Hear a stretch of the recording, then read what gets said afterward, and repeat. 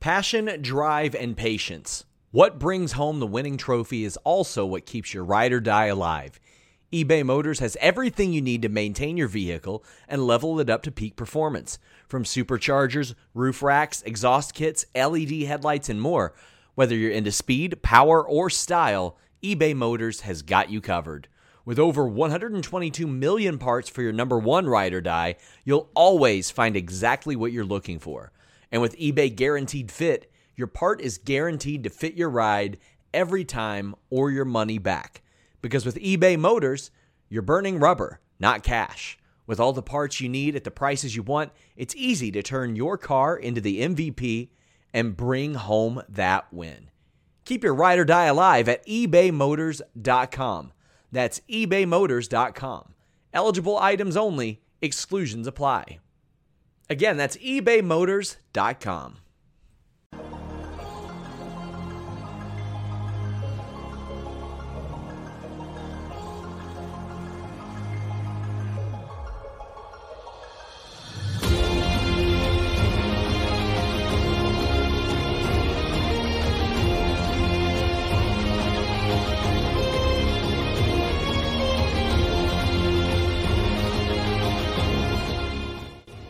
Introducing first, speaking out of Akron, Ohio, representing Team Popping the Boys, the headline god, Jeremy Lambert, and his co-host, speaking out of Atlanta, Georgia, representing more than one royal family, the king of indie viewing, Steven Jensen.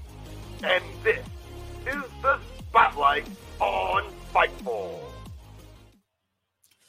Hello, welcome everyone to the Spotlight. Shout out to Big Dick MLJ for the intro, and shout out to Steven Jensen for the new intro with the music and the graphics and everything. So I got to tell you, Jensen, you DM'd me last night and you're like, I put this new intro together. I was like, all right, cool. Like, let me check it out.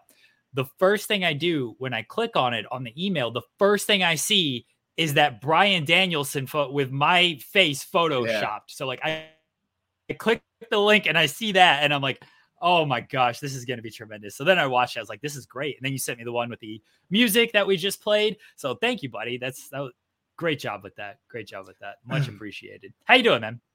Yeah, I appreciate that, man. Yeah, I was just thinking about it the other day. I was like, yeah, I wonder like if there's something I can whip up. But I did that on my lunch break yesterday from the shoot job. And then last night I was thinking about it and I was like, it'd probably be better with a little countdown clock because then it gives people a second to get into the stream and all that stuff. And then I was like, yeah, the music sounds pretty good. So shout out, the music. Did you put it in the description? I haven't looked. But yeah.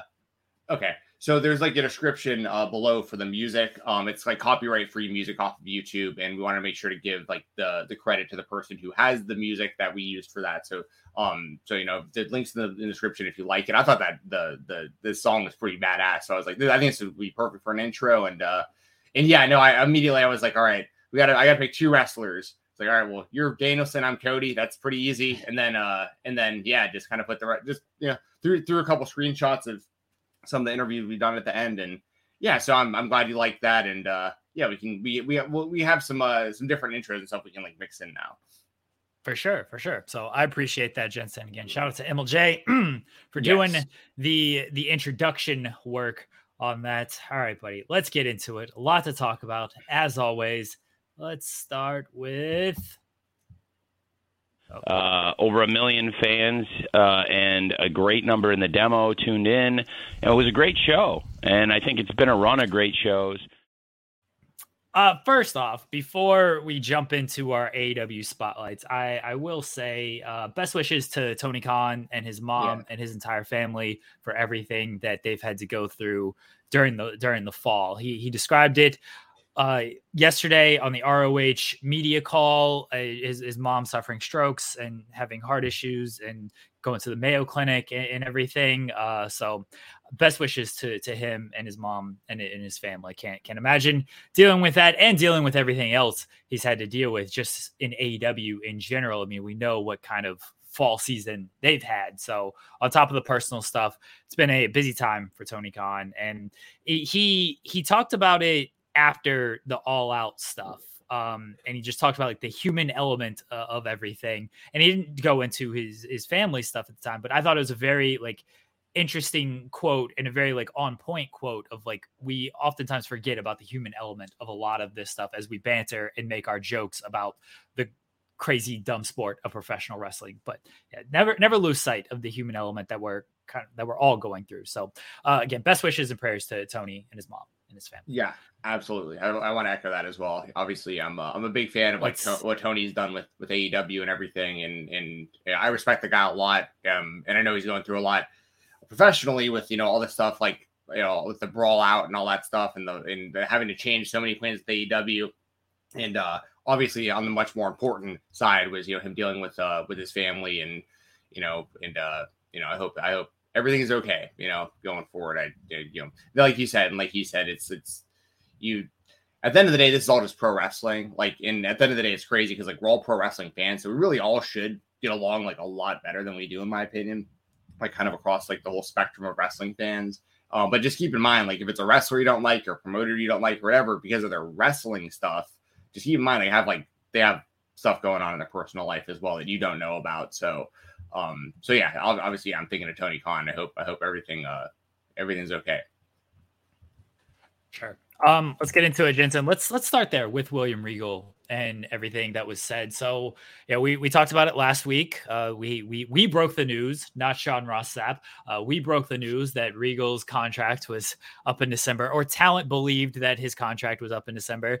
Now we've got a lot more context and information on everything, as Tony Khan said on the media call yesterday so he said a couple of things. The first thing was that Regal called and it seemed like he had an option and he didn't want AEW to renew the option. He wanted to go be with his son in NXT and go work there, work behind the scenes, do some coaching and everything. And then there were conditions to that where Tony said the word release, and the condition was basically he couldn't be on television for next year. And Tony said he was a little surprised that he didn't seem too happy that Triple H posted that supercuts of the War Games ahead of Survivor Series. The terminology, we can debate that, whether it's an option that they didn't pick up, but there was conditions with that, or whether they let him out of his contract early and there's conditions with the release. Regardless, Regal is gone from AEW at the end of the year. It seems like he's there until the end of the year, and then he'll be heading back to NXT to be with his son, Charlie Dempsey, and do some coaching, and I assume a million other things behind the scenes there. Let's talk about sort of the behind the scenes stuff first, and then we'll get into what we saw last night on Dynamite and how they addressed it on television. Yeah, so the behind the scenes stuff, it is interesting how it worked out. It seems like it's working out best for everybody, though. Like, I mean, at the end of the day, I think it's just the terms that are, I don't even want to say strange. It's just, once again, I guess it's just one of those things where, like, if Regal signed a deal and it had to do with, an option, that's kind of the language of it. And that was just a condition of it. It was like, we won't renew you. Like, that's fine. Like, you want to go back to WWE, we're going to let you do that. Like, we don't want any ill will or anything, but like, part of this is like you can't be on TV next year, and that part of it, like, I understand it, I don't understand. Like, I get it from AEW's perspective of like it honestly, I think is to protect themselves, like in other situations that are similar like this in the future, where like it's hard to like let Regal do that, and if he pops like right over on right up on WWE TV right away and stuff, and like they make him like a manager for his son or something like that, or whatever they wind up, whatever they would have potentially wound up doing with him on WWE TV. I think that I don't think they would have necessarily had a big problem with Regal himself doing it, because like at the end of the day, when he'd probably be like an authority figure, like it's not like he's going over there and wrestling. But I think that's kind of what they're trying to avoid, is like setting that precedent of, okay, like we're gonna do you a favor and let you out of your deal or whatever the release, let go, don't pick up option, however you want to view it, or whatever terms you want to use. But I think they're trying to prevent, once again, is like, there's other wrestlers like like, you know, Malachi Black and Andrade and stuff who have family members in the WWE. And I could see it potentially being an issue if, you know, Regal is able to get out early, go over there, get right on television, and then you have other people. I'm not saying them specifically, but you know what I mean. Just like if anyone else wanted to go back, you don't want to set this precedent of like, we'll let you go and then like let you right on their TV, because then that is kind of bad for AEW's business, in my opinion. Like if you're, you know what I mean? It's just one of those things where, like, and at the end of the day, we're also talking about like honoring contracts and stuff. But I'm also, you know, pro wrestler. Like I want what's best for the wrestlers. And I tend to be a bigger fan of like the wrestlers themselves and the promotions themselves. But like, so anyway, at the end of the day, I understand why AEW would want to do this, like to set the precedent like this. And I think it's pretty fair, to be honest, because like if Regal was able to get out early, whatever the terms are, and he gets to go be with his son, if that's really what he really wants, and like he's going to be Triple H's right-hand man in WWE again, and you know their long history being a tag team in WCW all the way back in the day and stuff, like it makes sense that Regal would want to go back. So anyway, that's kind of how I feel about it. I feel like everyone kind of won in this scenario. But also to the other point, I don't really have a problem with WWE showing Regal doing like war games, like those promos that they showed, because I mean they're allowed to do. Like, they could have done that the whole time if they really wanted to. You know what I mean? Like they have the rights to that even when Regal's in AEW, right? Like they can air right on Regal and WWE as much as they want. They own that. So it's you know what I mean? I feel like at the end of the day, everyone kind of won in this scenario. So I'm pretty okay with everything. The supercut thing was, I think Tony was more upset at like the timing of it, because people kind of had been speculating that Regal was leaving and everything. But yeah, it's just everyone wanted the Regal War Games thing. Triple H is like, here's an easy pop. And so he just did it on his Twitter. And then I get why Tony, I mean, he said he was a little surprised and everything. I just don't think he liked that you're basically just saying, hey, we got Regal back and everything. I don't think he liked that. I mean, Tony said it yesterday in the media calls, like he can't facilitate every single family reunion. You mentioned Malachi Black and Andrade. There's been the reports that they had wanted out. Malachi confirmed he had asked for his release and, you know, didn't get it. Obviously, he's back on television. Andrade, we've heard all the different reports and speculation with him wanting out. And we know Charlotte's over there with Andrade, Zelina Vega's over there with Malachi. I would imagine like these guys are under more long-term contracts. I think Tony had previously said Malachi was under like a 5-year deal. Yeah. So if you do like a conditional release, obviously they don't want, we'll release you and then they're showing up on television a week later. And that's clearly what happened here with Regal is we don't want you showing up on television. Regal is in a different position than Malachi or Andrade, where they kind of probably want to be on television than just, okay, I'll sit at home for a year and then collect, I guess, whatever money I'm going to collect. And before I can work again, like I'm sure it doesn't seem like they really want that. Regal is like, sure, I don't need to be on TV. Like my main point is I want to spend time with my son, and I can still do all the behind the scenes stuff, which I think is where the value is with William Regal, the coaching, the producing, the scouting, things like that. Malachi and Andrade don't bring that same value behind the scenes. They are best as television performers. So I can see why, if Tony offered them, you can have your release conditional, like the condition is you can't appear on WWE TV for a year, they're probably like, well, all right, I guess then I will stick here and let's see how this all goes for however long we're here for. I think it's good for Regal. It's something he clearly wanted. Again, the option stuff, I think I made I jumped the gun on a tweet with the option things because I didn't get the wording completely. And when I think of option, I think of sports. You know, you have a team option, a player option in the NBA. A player option means, I'll pick this up. Let's renew the contract for a year. A team option means the team can pick it up and renew it for a year.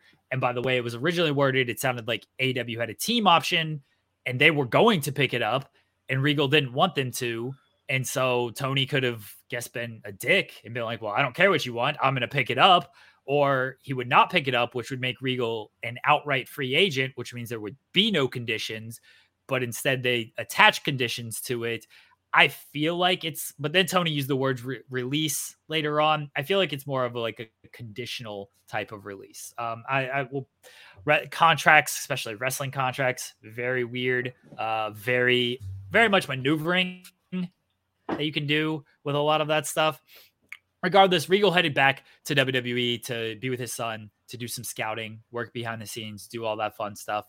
And then we'll see what happens from there with Regal on screen, the way they addressed it. So I said last week after the promo, I didn't like the way they addressed it because I didn't think Regal gave enough insight as to why he actually turned on Moxley and helped MJF.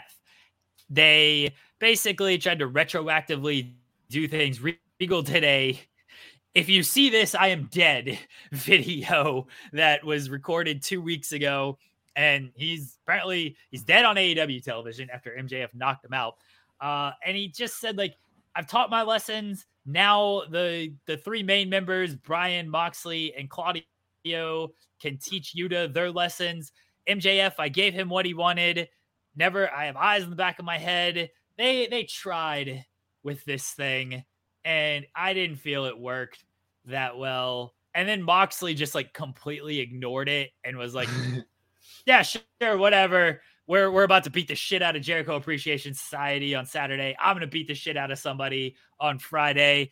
It was an attempt. Regal is going back to his home planet, to use the Simpsons reference. Yeah, it's it's funny because it's this was filmed 2 weeks ago. They kept saying make sure you remember what you're seeing is 2 weeks ago. It definitely wasn't recorded for sure 2 weeks ago. You got this only makes sense 2 weeks ago. And yeah, it was I'm with you. I get the explanation. I get what they were trying to do. I appreciate the attempt to at least try to explain and tie up loose ends and stuff like that. But it did come across. It was kind of weird. I don't think it hit how they were expecting it to. I think Twitter seemed pretty confused too. I was looking at my timeline and people are that was kind of a weird way to explain things. We kind of assumed that's what was going on for the most part, but the way he explained it and the way that it's we're just now seeing the promo and it is, like you said, it was if you're seeing this, I'm already dead type message. And it's just once again, I appreciate the effort. I'm not knocking that they tried to explain it. So I do like that they attempted that, but I also think it's kind of a lame explanation, unfortunately, because it's really that's so to teach them a lesson. You gave MJF brass knuckles and let him beat Jon Moxley for the world championship, and then to prove your point, to put a real exclamation point on it, you let MJF hit you in the back of the head with brass knuckles and kill you essentially. For all intents and purposes, you're dead in the world of AEW. Just because you thought that Moxley, Danielson, and Claudio were ready to teach Yuta on their own, you could have just. And then it was once again I appreciate the effort because they even explained he was I couldn't just leave. I know that they would never just let me go, so I had to do something to get rid of them basically. And it's okay, but at the same time you think, and then the cherry on top is exactly what you just mentioned, because after this, you're expecting Moxley to be all right, Regal, I get it now. All right, all right, you got me. Blackpool Combat Club for life. We'll see you down the road, man. I get the less. Instead, you just did what you said. He grabbed the microphone. He was yeah, I don't know about all that. But so at Ring of Honor Final Battle, they're going to be doing their thing. I'm doing my thing on Rampage. You're just you did just kind of ignore the whole thing. What just happened? So yeah, no, I'm with you. Not the best, not the best way that it could have been done, but once again, I do appreciate them trying to, the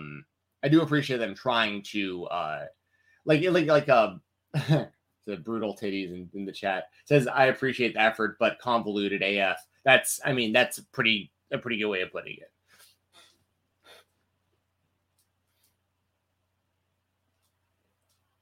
Yeah, 100%. And Yeah, Moxley dismissing it immediately. He's like, what are we doing here? And I hope they get Blackpool Combat.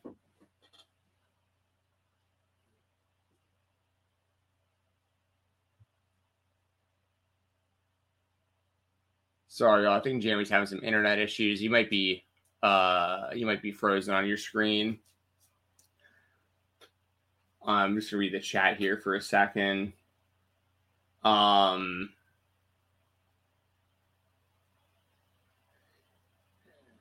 there's people talking about Rock and Roman. We'll definitely get to that. People are calling. Someone said that Jeremy's a bot. He got frozen by Regal. Yeah, William Regal might have. They might have done something about this. Him or maybe someone with AEW pulled the plug on this. Like, we figured they'd like the storyline better. And the thing is, I do like the storyline. Like, I think that the way that like the way things have ended up worked out great. Like the end game of it worked out great. Whoa, that's weird. Your connection looks better now. Okay, good. Yes, I have a terrible Wi-Fi issues. StreamYard has been just a pain in the ass. Hopefully it holds up. I switched over some things. You cut out pretty much just right after saying that you agreed about like about the Moxley just kind of ignoring it. Yeah. So he just ignored it. But my main thing is like I hope they get Blackpool Combat Club back on track, because like when they first started, it seemed like they were going to just be this group of like, hey, let's have a group of young boys and teach them the ropes and everything. And then Claudio came in, and I understand that was very circumstantial, and they added him to the group. And it's sort of like they've been feuding with Jericho Appreciation Society for like 8 months now. But it sort of lost the plot along the way. We had the stuff where Danielson was trying to recruit Garcia, which wasn't bad. And then Yuta was upset about that. I thought that was going to lead somewhere with Yuta and Danielson. I hope they revisit that at some point, because I think there's a story there to be told. Moxley is like, I feel, doing his best to try to get things on track. I don't like that they just completely ignored like Regal's whole stuff. I wish and Regal mentioned this in his promo, I wish they leaned more into like, MJF wanted this responsibility. He thinks this is what he wants. Now the target's on him. Can he handle that? Like, it was almost a throwaway line by Regal when he said it. I wish they had talked about that a little bit more, because on Regal's podcast, he went into that like a lot. He was doing a great job like kayfabing that of, yeah, like this is what he thinks he wants. Like he's bitching about an email. Just imagine when everybody's coming after him because he's the champion. How's he going to deal with that kind of pressure? And Ricky mentioned that in the promo as well. I thought Ricky actually did a better job explaining that than anybody. But I wish Regal had kind of said that a little bit. It's like I gave him more on that of like, now he's got this. Let's see what sort of happens. But it was very much they should have just killed him. The Impact just kills people all the time. They killed Eric Young last week. Like, They should have just, after the brass knucks, that was it. He's dead. Just murder people on your television show. It's wrestling. Who cares? Again, Impact does it. Impact gets away with it every single, I feel like, year. Impact just kills somebody.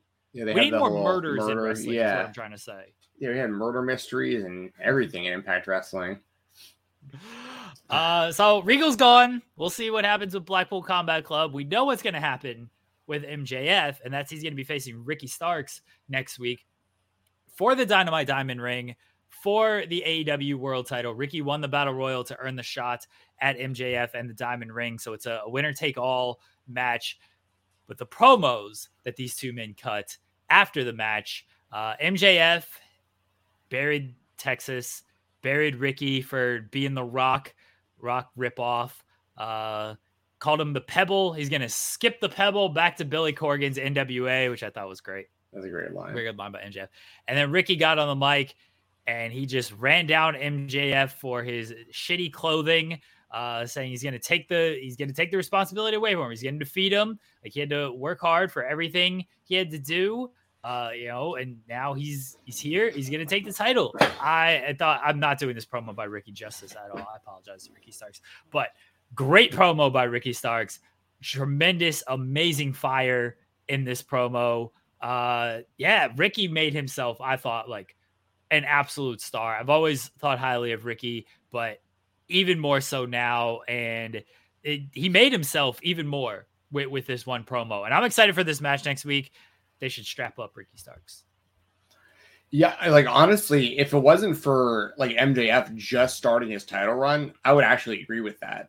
Like I know you're just like saying that because I don't know if you know, but it's but like Ricky, listen, Ricky Starks put himself into a whole nother league last night. Like he really leveled up, in my opinion. NXT level up. That's a whole other different thing. No, like Ricky like really like leveled up, like for real. Like that was, he needed that because like obviously he's very, very good. He's great in the ring. He's great on the microphone, great looking guy. The fans are behind him. They like the entrance and the move set and like everything he does. Like and he's been really being prepared like over the years ever since coming into AEW in that open challenge for the TNT title against Cody.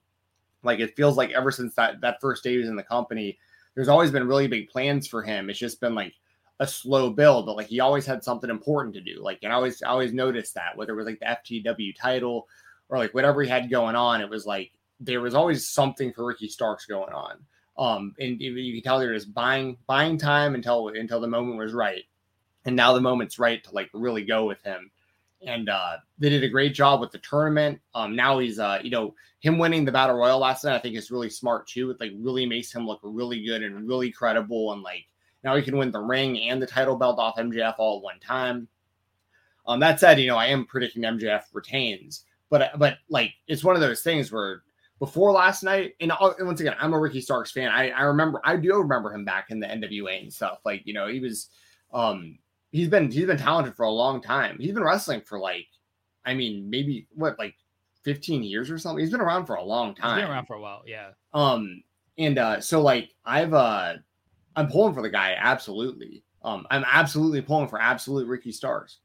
But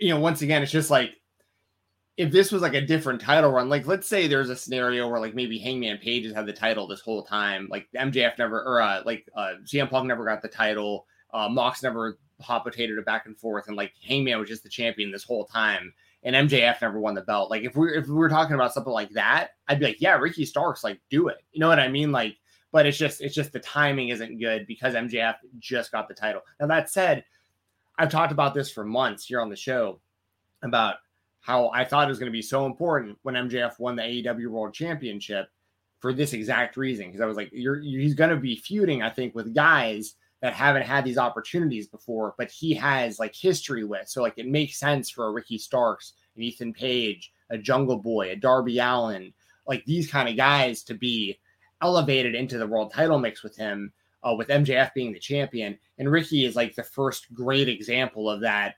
And also a great example of someone really getting elevated and elevating himself. Like that's obviously it's on AEW for giving him the platform and the push to get leveled up like this. But then it's on him even more to execute.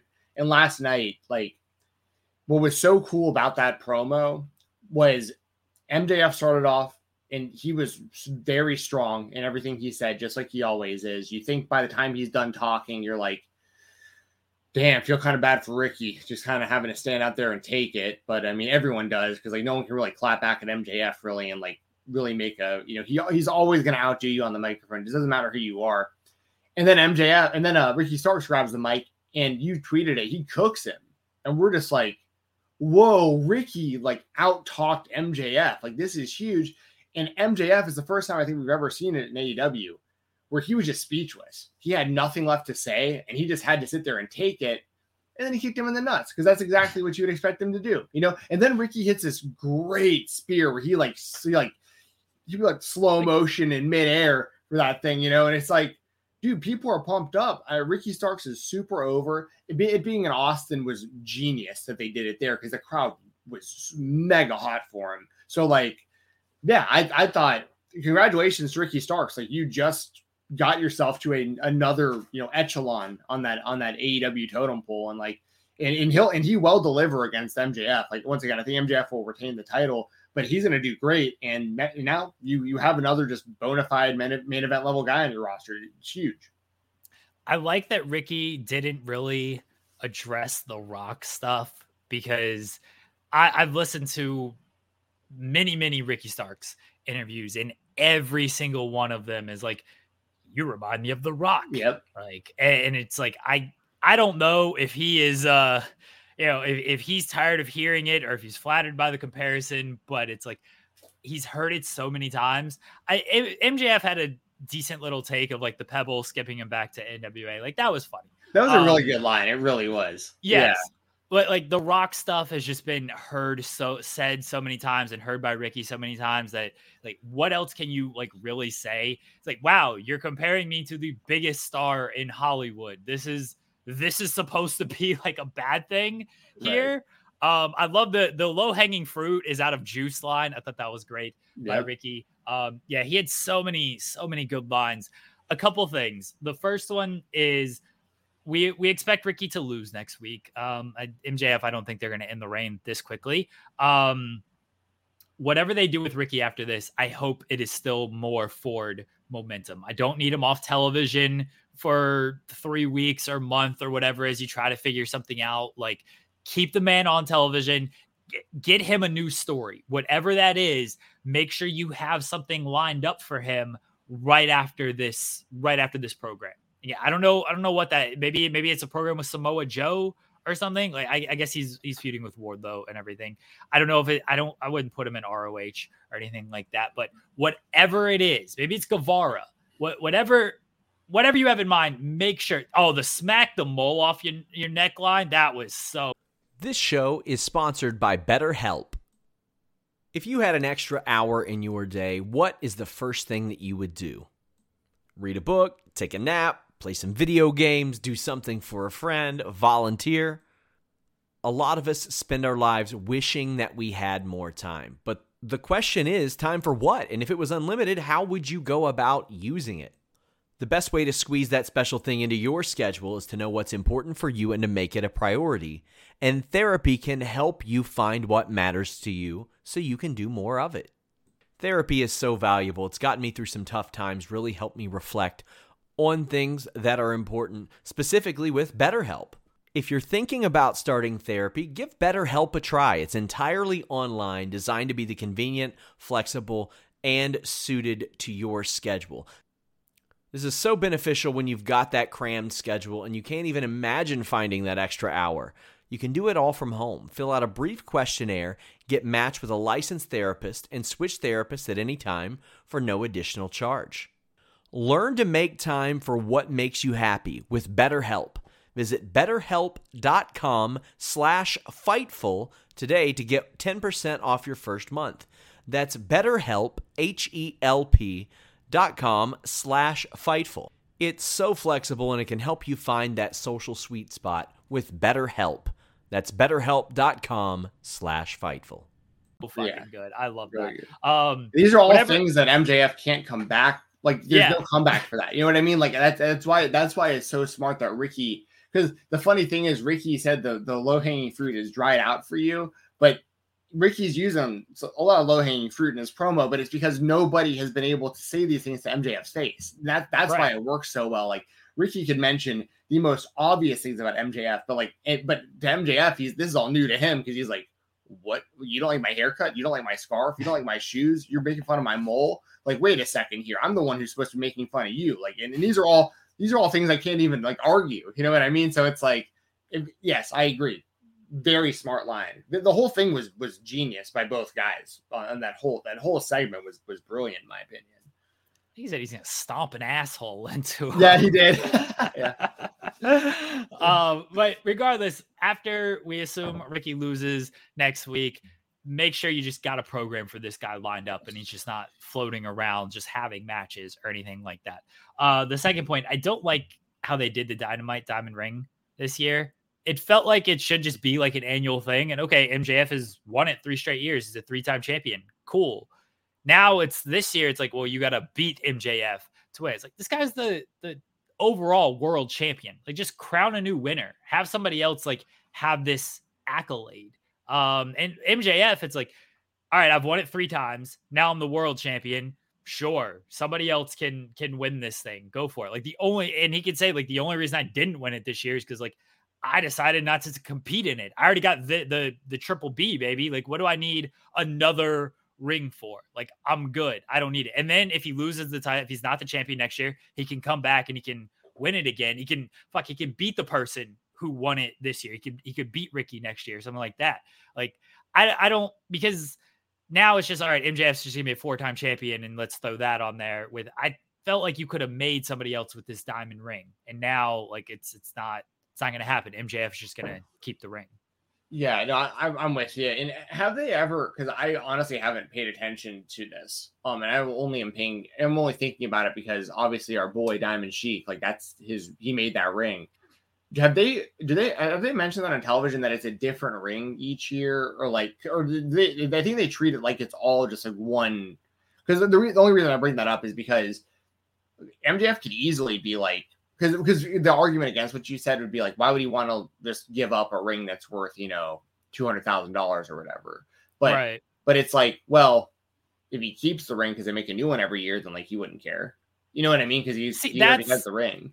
Right. Like, and that's what I actually think they should have played more into, because they treat it's an annual thing. They kind of treat it like it's a new thing. It's not like, in the previous years, MJF had to compete in the Battle Royal and was one of the final people and everything. And then they did the one-on-one match type of thing.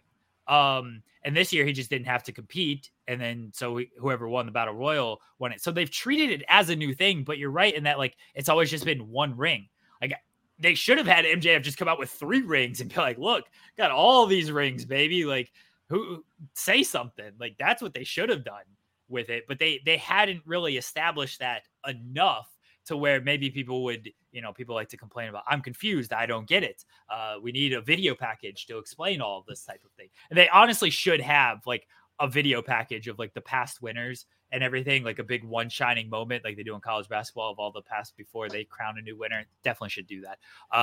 But yeah, and maybe that is the explanation, is like, it's one ring. Why would he want to give that up? And I guess that's what they're going with.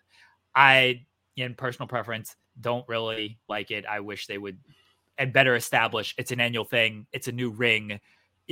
When they do the graphic, it's like 3 banners, like MJF 19, 20, 21, like they do the banners and stuff. So I think they should have played more into annual thing. You get a new ring every year, and they just haven't.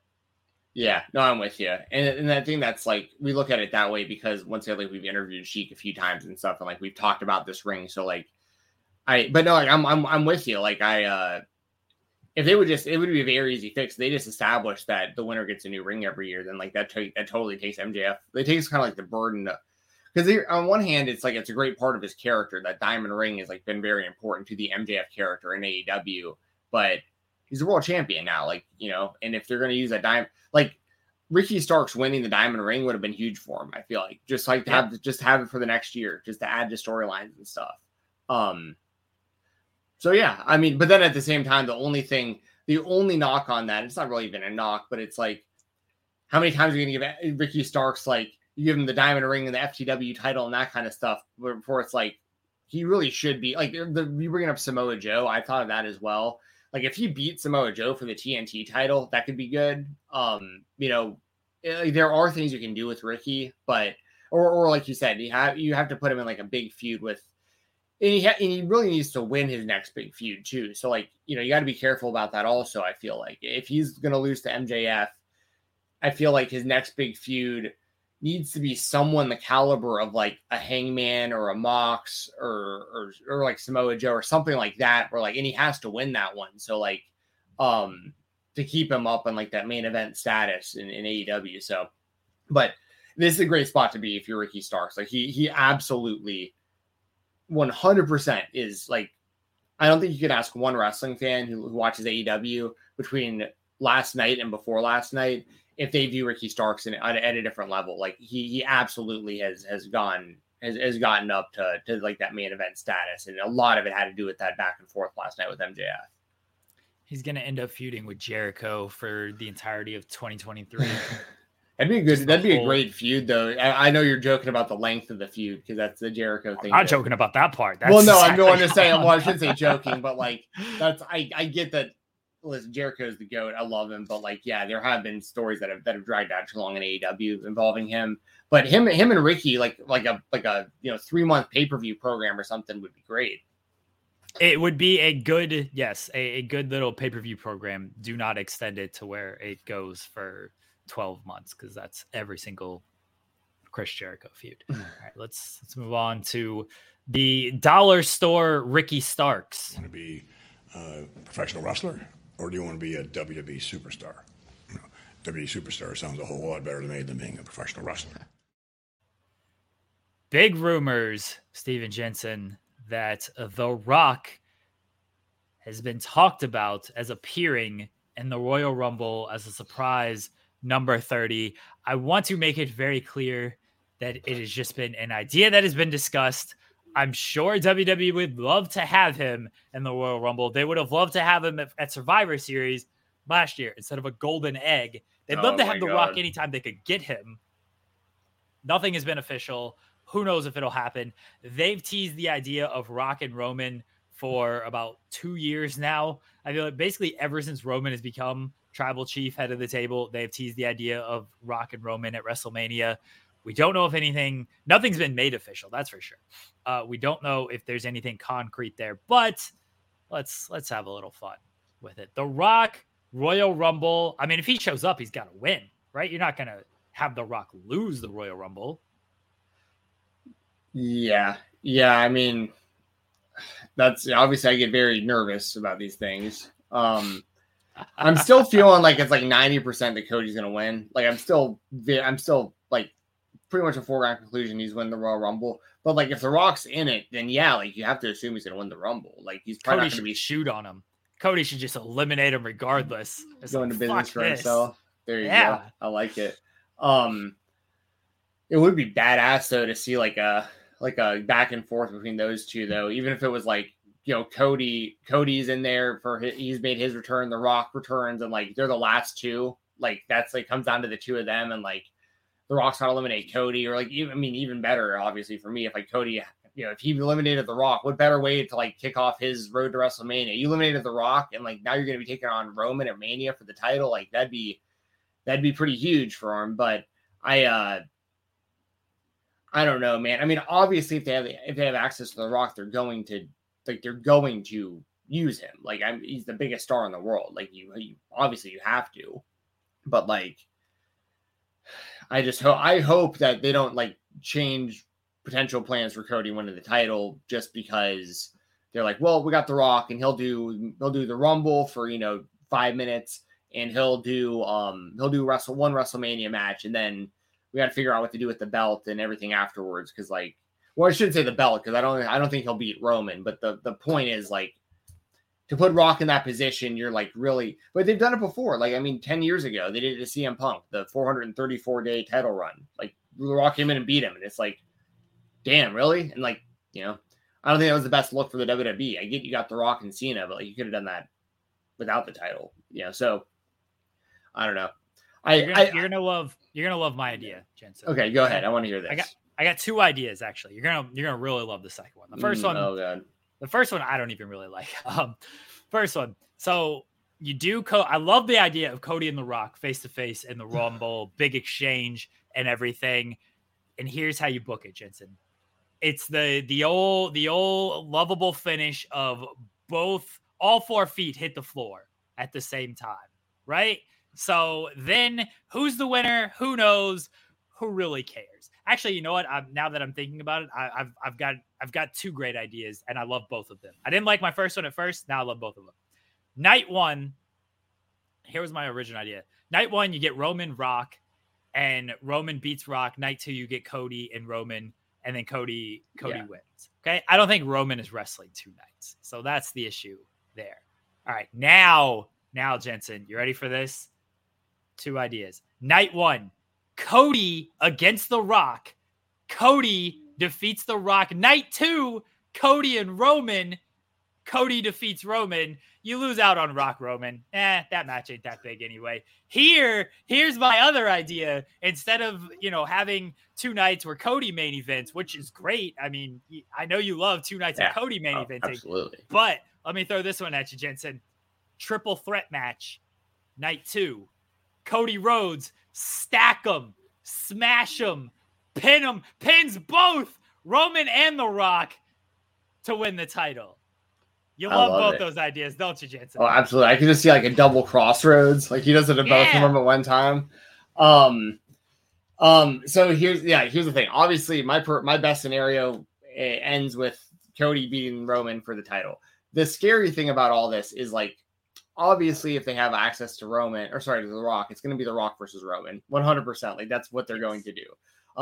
But the thing is, you don't need the Royal Rumble to tell that story at all. The story has been told for 2 years with Roman being the head of the table. It's so easy for The Rock to come in and be like, all right, the real head of the table is here. Like, all right. And then you have a whole story arc of like, are the Usos and Solo, like, are they loyal to The Rock or are they loyal to Roman? Because like that's a super interesting story in itself of like them being like, listen, Us, like talking to Roman, like we've been listening to you and we back you and we you're our tribal chief, but like the real chief's here now. You know what I mean? Like we're like Dwayne's been raising us our whole lives. Like we're listening to him.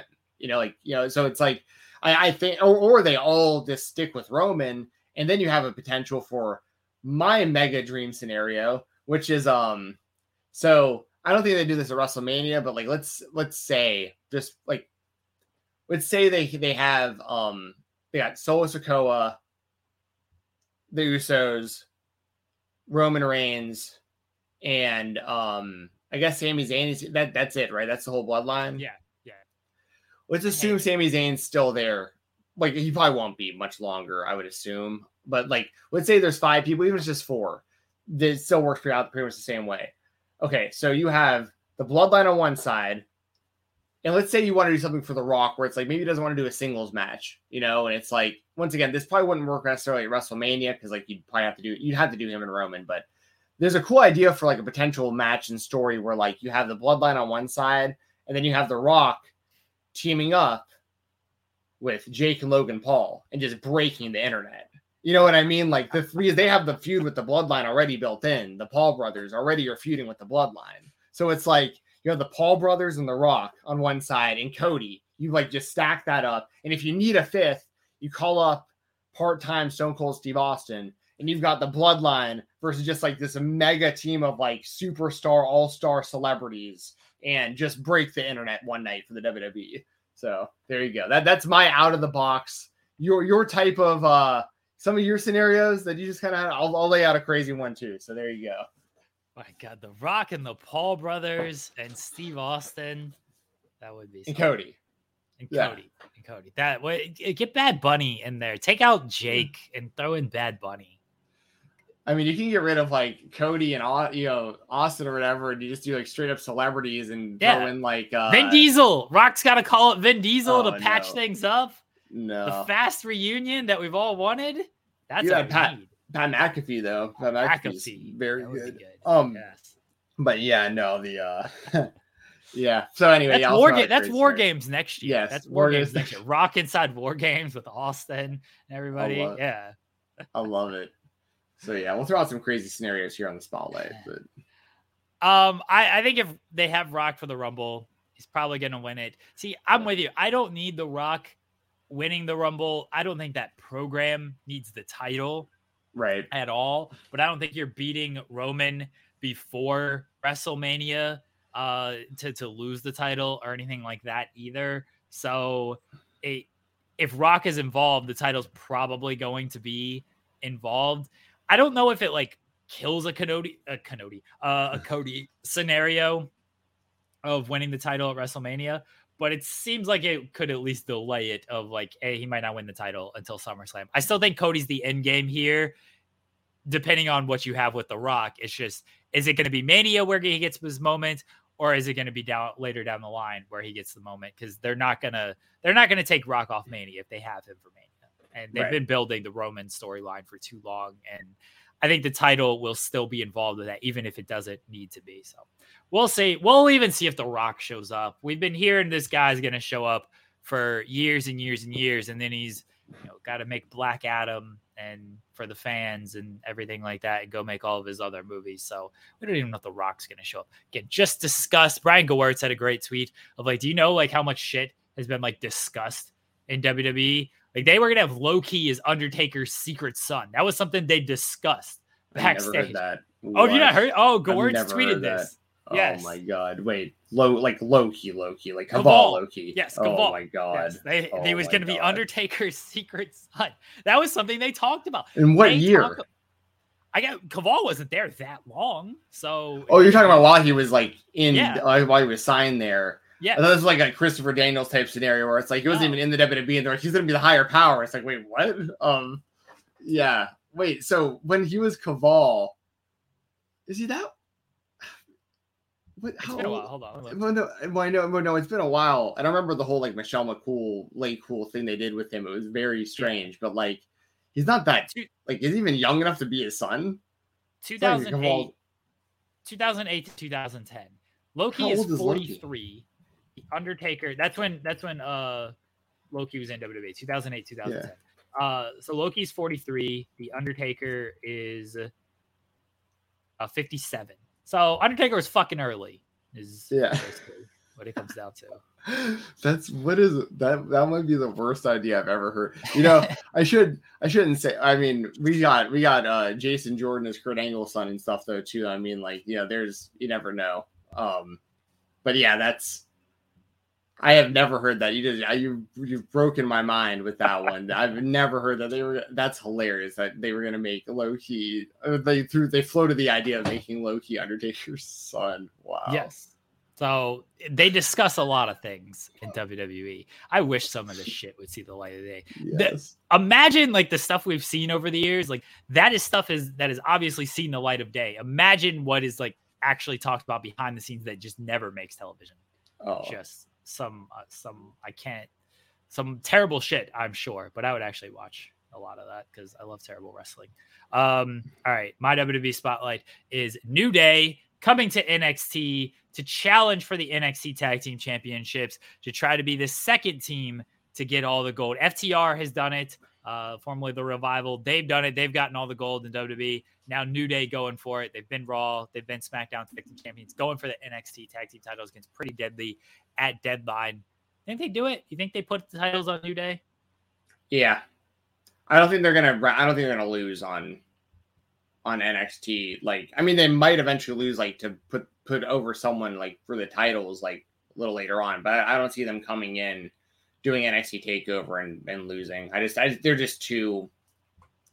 I mean, and rightfully so. They're too big of stars and too big of a deal, I think, to the company to come into NXT and lose to Pretty Deadly. Like, I like Pretty Deadly. I like them in NXT UK as well. Like, I've no issue with them at all, like being the champs. But I watched that segment from NXT and like there's a clear difference. Like when New Day's music hit, that place went unglued, and it's like they're not going to be losing at Takeover. I don't think so. I'm gonna go with them, and yeah, I think it's going to really help another tag team later on who eventually beats them. And it also gives the New Day something important to do because they're kind of lost in the mix, like, not being able to like really beat the Usos right now. And like the Usos have other stuff they gotta take care of, like bloodline wise and heading into WrestleMania and stuff. So like, I think it's actually really smart to give the New Day something to do. Put the NXT tag team titles on them, let them have good matches, let them stay super over. The NXT audience is going to love it. And it gives them, something different to do, something important to do. And eventually they can put over another tag team to like really, really help out. So that's what I would do at least. I think New Day wins. I'm with you. Why bring them and then have them lose? Like they haven't looked great on television lately. It feels like they've lost a lot. And I wish New Day would, I wish they'd always be prominent. I think the world of Woods and Kofi and Big E as performers and talent. So I always think they deserve more. Having NXT hopefully pop the rating. It didn't really work too much this past week, but surprise appearance this past week. Pop a number, have them put over another team in NXT, whoever that might be. Maybe they even lose a rematch to Pretty Deadly, and Pretty Deadly can get the win back, whatever it might be. But as something fun, another accolade for New Day. I'm fine with New Day just stacking accolades and things like that as well. It was a cool little surprise because when you think of NXT, they a lot of times they'll bring back guys who you associate with NXT, right? They don't. Dolph Ziggler, I guess, was the most random one earlier this year. It's like you don't think of Dolph Ziggler as NXT. But with under the Triple H era, it's like, okay, yeah, of course, like Apollo Crews would come back. Like we think of him as NXT. Back in the day, Tyler Breeze, yeah, sure, that makes sense. New Day they certainly weren't an NXT act. Kofi was never there. Woods was there very briefly, but New Day as a group were not in NXT. Big E had a big role. But New Day as a group, not part of like NXT at all. So it was a nice little surprise that they were there. And you're right that like big difference between Pretty Deadly, who I think have been doing good work in NXT compared to New Day, just in terms of presence and overall capability. New Day is great. Put the titles on them. I'm all for it. I think it'd be the smart move, honestly. Yeah. It'd be the smart move. I'm with you. I mean, they're arguably the best tag team ever, depending on like who you ask. And that's like, I wouldn't even argue like against it. Would I have them as the number one? Probably not. But like, it's one of those things too, where it's like, they're on that short list of like, you say that New Day is your favorite tag team ever. You think they're the best tag team ever. I'm not gonna argue against it. Like they deserve that kind of credit. That's how good those guys are and how much they've meant to the WWE. So, yeah, I mean, you're having a chance to have like the GOAT tag team of your company in NXT, and so I think it's huge for NXT. I'm interested in it. I think the match is going to be great, and I think it's a big win for New Day, and it'll be cool to see them with the titles if they win them, and I hope that they win them. Andrew Thompson and I recorded an episode of Gauntlet yesterday that premieres at noon on Fightful Overbooked. We talked a lot about New Day. We looked back on Kofi Kingston's WWE title reign, which you know how that went. But we talked a lot about that, and we talked a lot about New Day. So that's at noon on Fightful Overbooked. If anybody wants to go over there, check that out. Please go over there, check that out. Leave us a thumbs up and subscribe to that channel. Let's go to our other spotlight. Steve Jensen. Our product is what it is. We're going straight up the middle. Ring of Honor Final Battle is on Saturday at 4 p.m. Eastern, an afternoon time slot, so it doesn't compete directly against NXT Deadline. And last night, we learned that FTR and the Briscoes will run it back one more time in a double dog collar match. What do you think of this match, Jensen? On one hand, I'm stoked for because it's going to be awesome. Two of the best tag teams in the world, different type of stipulation. I'm all for this match. The downsides are that the Briscoes can't be on AEW television, so like it's weird that they have to use like the Gun Club or the Ass Boys to basically fill in for the Briscoes. And the only other downside here is like, it sounds like I'm complaining because I'm not, because I really like this matchup. I think it's going to be awesome. But I mean, there's other tag teams too in Ring of Honor. You know what I mean? Like, so it's just one of those things where like, and maybe this isn't the right exact time to do this, but the thing that's been in the back of my head for a while with FTR being the ROH tag team champions is, I mean, you got JD Drake and Anthony Henry like right there at your disposal. If you're AEW / ROH, the Workhorsemen, I think that's a perfect like Ring of Honor tag team title match, and it would really help get over Anthony Henry and JD Drake even more like to that audience. And FTR I think would still win that match. It's just like they're like there are other options. There's other tag teams. There's fresh matchups you can have for FTR. It just kind of feels like FTR's whole ROH title run is just like them versus the Briscoes. That said, I mean the Briscoes are arguably one of the best teams ever. Just like FTR is. And they've been doing it even longer than FTR has. So it's like I have no issue at all with like once again this is a badass matchup and it's going to. It might steal the whole show. I mean, it probably will wind up being the best match of the entire show at least from like a storytelling perspective and stuff. Like, but I understand like the criticisms, I guess, because I have seen a lot of people on Twitter that are like, man, hold on, what am I saying? Chi-Town Sports says, Steven, I think you're being absolutely ridiculous. They beat the Young Bucks defending those. With the ROH.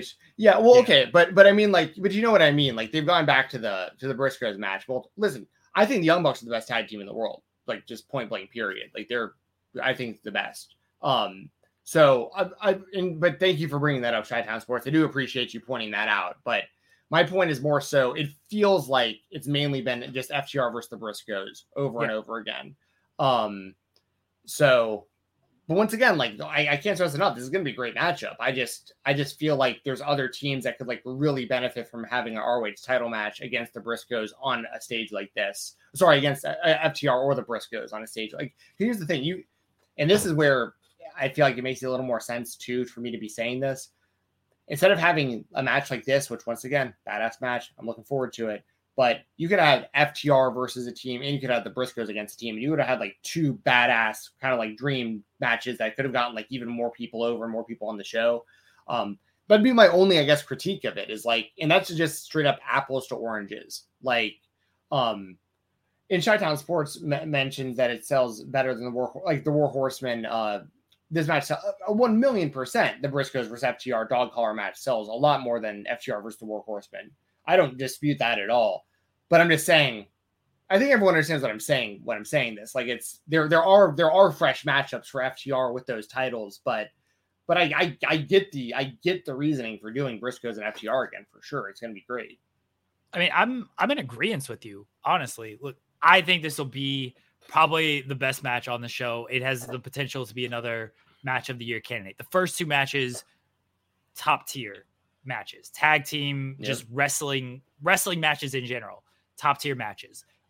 This match is going to be great.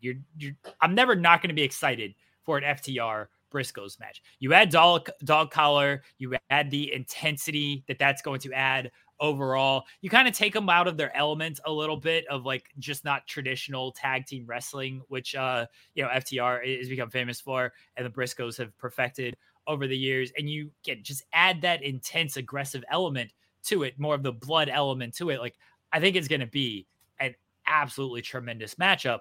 My issue is kind of the same thing yours is like, all right, we're doing it again because it's a match pop, right? Like that's how the booking is. Like, it's a match pop. Hey, you love Briscoes and FTR, even though if we're condensing this into real life, if we're condensing this into earned, FTR's beaten them twice. And what have the Briscoes done since then to earn another match outside of just, they haven't done anything because they haven't been on television or anything like that because they can't be on AEW television. ROH doesn't have television. So you're just basically booking this match because you know that people are just going to be excited for it, which is fine. For someone like me, I like when there's just more of a story kind of to it. I watch great wrestling all day. There's a lot of just great wrestling matches out there. The story here is just, I guess the Briscoes, okay, they want their titles back. This feels like their last shot, even though 2 out of 3 falls was like sort of their last shot is what everyone kind of kept telling me. So I would have wanted more. And, FTRs, they've had these titles. They've been on television. They've been on and off television. They could have certainly done more on AEW television with these titles. I mean, we've seen a lot of stuff with ROH on AEW television. What happened to Taven and Bennett? They got signed and they were just not there. Right. They did like one match and then it's like, wait, they couldn't have told a story with, they were the champions before the Briscoes beat them at last year's final battle, and they never got a rematch. You could have built them up and had them on AEW television and built up to an FTR match. Like, I would have been fine with that. There are other teams out there. They could have done something else. Am I going to complain about, even though it sounds like I'm complaining? At the end of the day, it's Briscoes FTR. It's going to be great. Right. Next week, assuming we talk about it, I'm going to praise the shit out of it. I'm probably going to call it my favorite tag team match ever. But I understand the criticisms of the match at the same time. And I have my own criticisms of just like, hey, give me just a little bit more of a story. Utilize what you do have on television. I think the Briscoes actually going to win this match because it sounds like ROH is going to have some type of TV deal.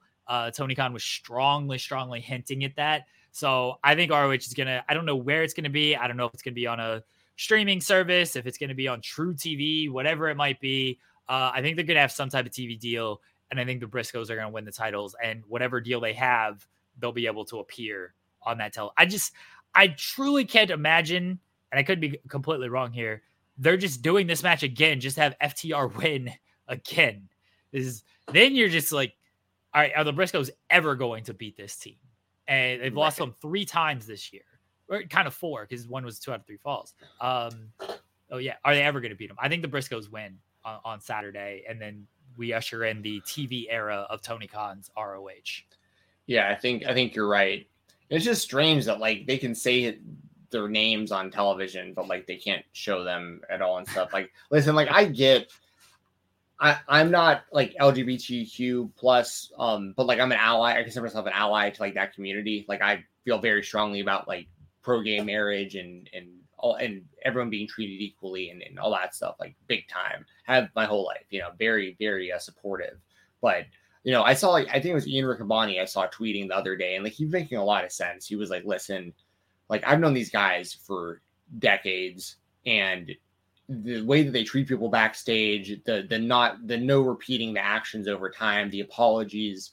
He's like, man, he's like, I know these guys, and like, and he's a part of that community and stuff. You know what I mean? Yeah. It's just like, so it's like, I feel like it's better, like, because it's one thing for me to say this stuff, but it's something for like people that really know them or people that like are gay or bi, and stuff. And it's like that, like it's, like I feel honestly, I just kind of listen.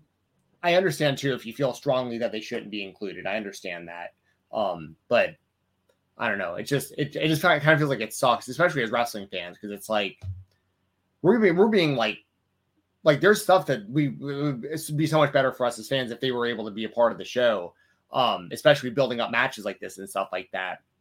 Because it's also one of those things where like they're using them prominently in Ring of Honor, so it's not like they've been like blackballed from like wrestling or from like the wrestling community, and they have a lot of support online too. Like they still have a ton of fans from like all backgrounds and stuff. So it's like it's just wild that like they can do this on Ring of Honor, but they can't on AEW. And it sounds like Tony's just as frustrated about it too, where he's like, I've been trying to get him on TV and I can't, and it's just like nothing you can do about it. So it just is what it is. I mean, it is a good lesson, and just making sure, be careful with your words and your actions, because that can stick with you. But I just want to throw that out there too. Like it's a cruddy situation that like we can't because I think that's a big part of it too. I think we're talking differently about the excitement for this match too. If like the Briscoes were just on TV a few times leading into this, like that would be humongous. So this is what it is. Be careful with your words and actions, unless you're a big enough star and you can actually get away with it. Because true, unfortunately, yeah. We'll go down true. that. Yeah, we'll go completely down that rabbit hole. A little bit more ROH talk, since they do have the pay-per-view. Jericho and Claudio.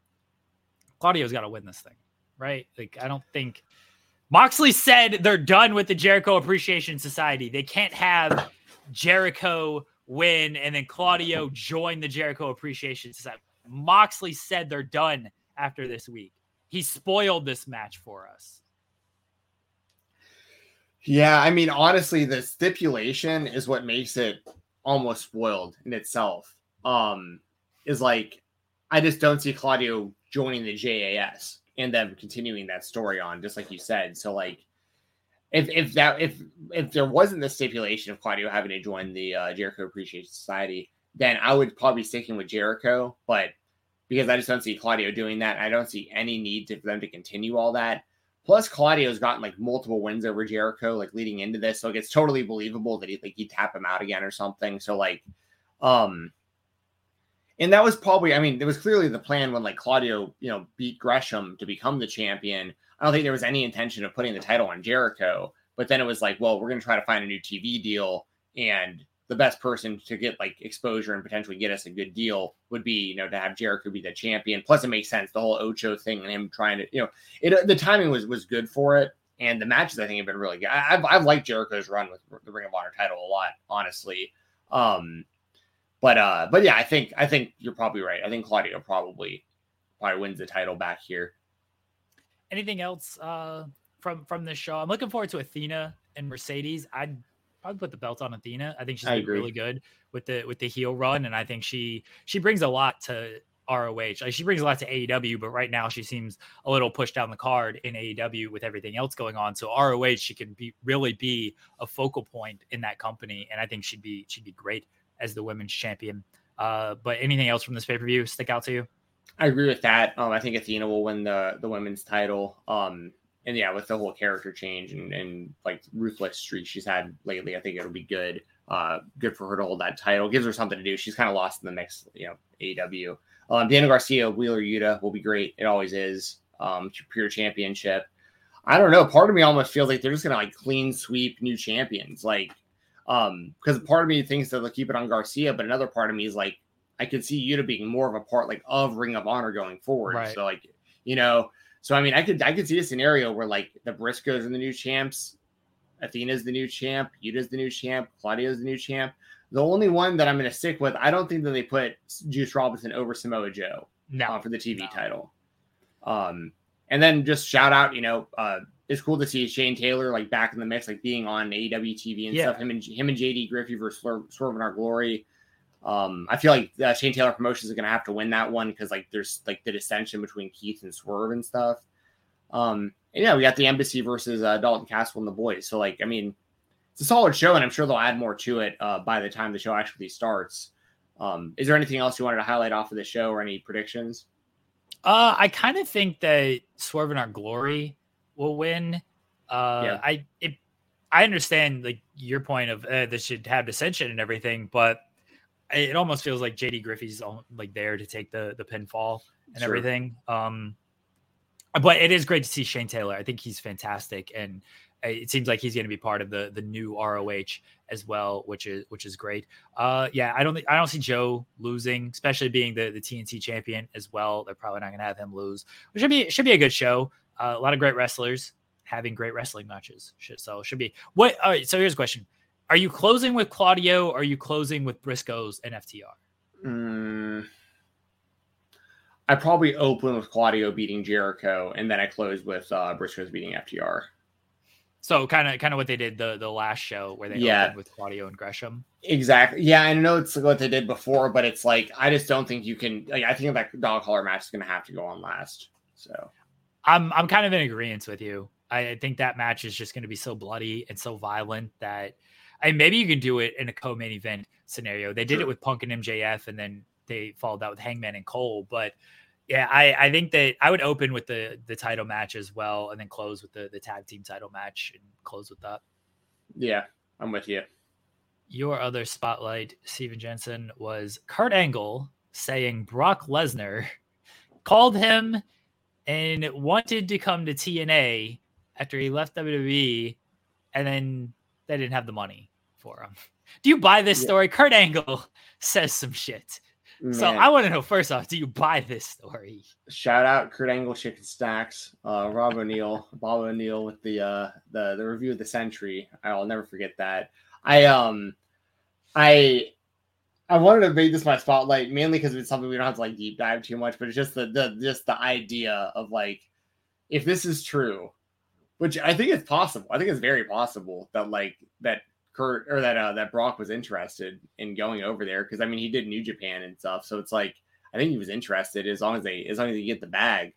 But what's funny to me is like, if it is true and they decided to spend that money instead on like Hulk Hogan and Eric Bischoff and like all the stuff that they did with that, it's like what a different TNA Impact Wrestling history we'd be looking at. Like imagine they got Brock instead of Hogan and that stuff, So I just wanted to bring that up just to think about, just the idea of like, just to get that in your heads, everybody. Like imagine if back in like the mid 2000s, Brock Lesnar came in, you had Brock Lesnar, Kurt Angle on Impact Wrestling television, and you didn't have the whole debacle of like Hogan coming in and all the changes they made and the people they brought in and really set the company back years and years and years. Honestly, they, depending on who you ask, they still haven't recovered properly from it to this day. So like, I thought it was fascinating because I don't listen.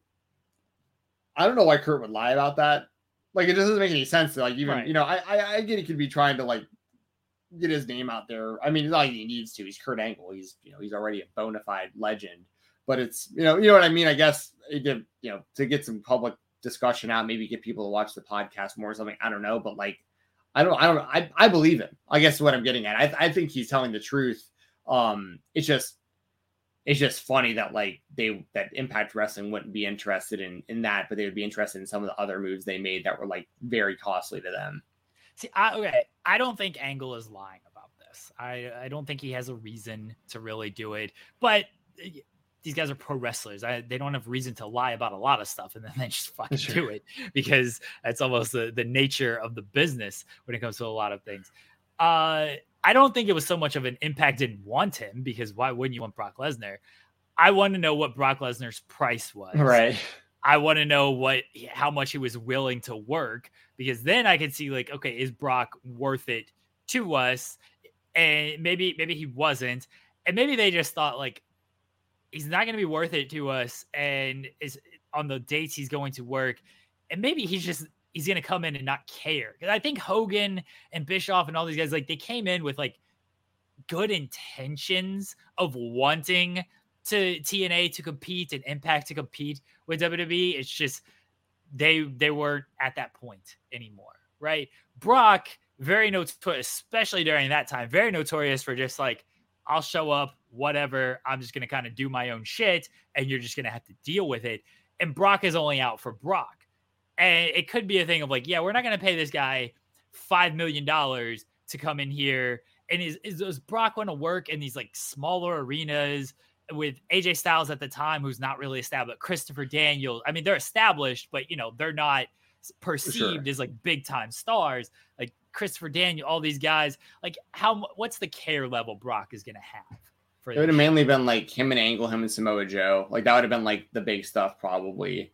And then like would he want to work with Angle AJ? I mean, there would have been some cool stuff that they could have done for sure. But like McGinnis when he came in, if the timing was right. I mean, like there were anyway. But the point is, no, I'm with you. And to be fair, TNA has been back then, especially in the early years, they got hosed pretty bad a few times. Like I have no idea what they paid Macho Man to come in and do like that weird thing where he like just came in and like pinned someone wearing like all black, and all this like, there was the thing where Hogan, I mean, eventually they did business with him. But remember they built the whole thing with Hogan hitting Jarrett with a guitar. Yeah. And it's like, didn't lead to anything, So like, I can understand their skepticism too of being like, okay, yeah, we'll give like, we don't really want to give Brock Lesnar, $1 million an appearance or whatever. And like, that's what we get out of it. Plus, like you said, like the IWGP championship and stuff, like he refused to return it and stuff like that. And like, I get it. But at the same time, I think it's fascinating if this is true, which I do think it's true, that Brock was even interested or even knew that TNA existed enough to like call Kurt and be like, hey, what's going on over there? I'm interested. Okay. So here's you mentioned Brock knows TNA existed. Do you think Brock just called Kurt and was like, what are you up to nowadays? Haven't seen you around in a while. And Kurt was the one who was like, well, I'm wrestling for this company, TNA, Impact Wrestling. Like, what's up? And then Brock is like, oh, are they any good? Like, do you think I could work there? Do we think Brock knew they existed? Or did he just call Kurt and be like, what you up to nowadays? And Kurt had to tell him they existed. Probably that. It's probably the latter, to be honest. I mean, that would happen to Hogan all the time, apparently, too. He'd be out there like trying to promote TNA wrestling. People are like, what's TNA wrestling? And then he stopped even promoting it. He'd go on like talk shows and stuff. And he'd be like, wrestling superstar Hulk Hogan. And he'd just like do a whole interview, never mention TNA once. Or just like, this guy, like, they're giving him so much money. Like, he's ruining the company. What's going on? They're trying to compete on Mondays. This is not working good. So anyways, yeah. It would have been fascinating to see Brock in the smaller venue working with some of these guys. He would have gotten sick of it so quickly. The stories that would have come out of it would have been tremendous, though. Agreed. All right, let's move on to our indie spotlight. I'm gonna give a big motherfucking shout out.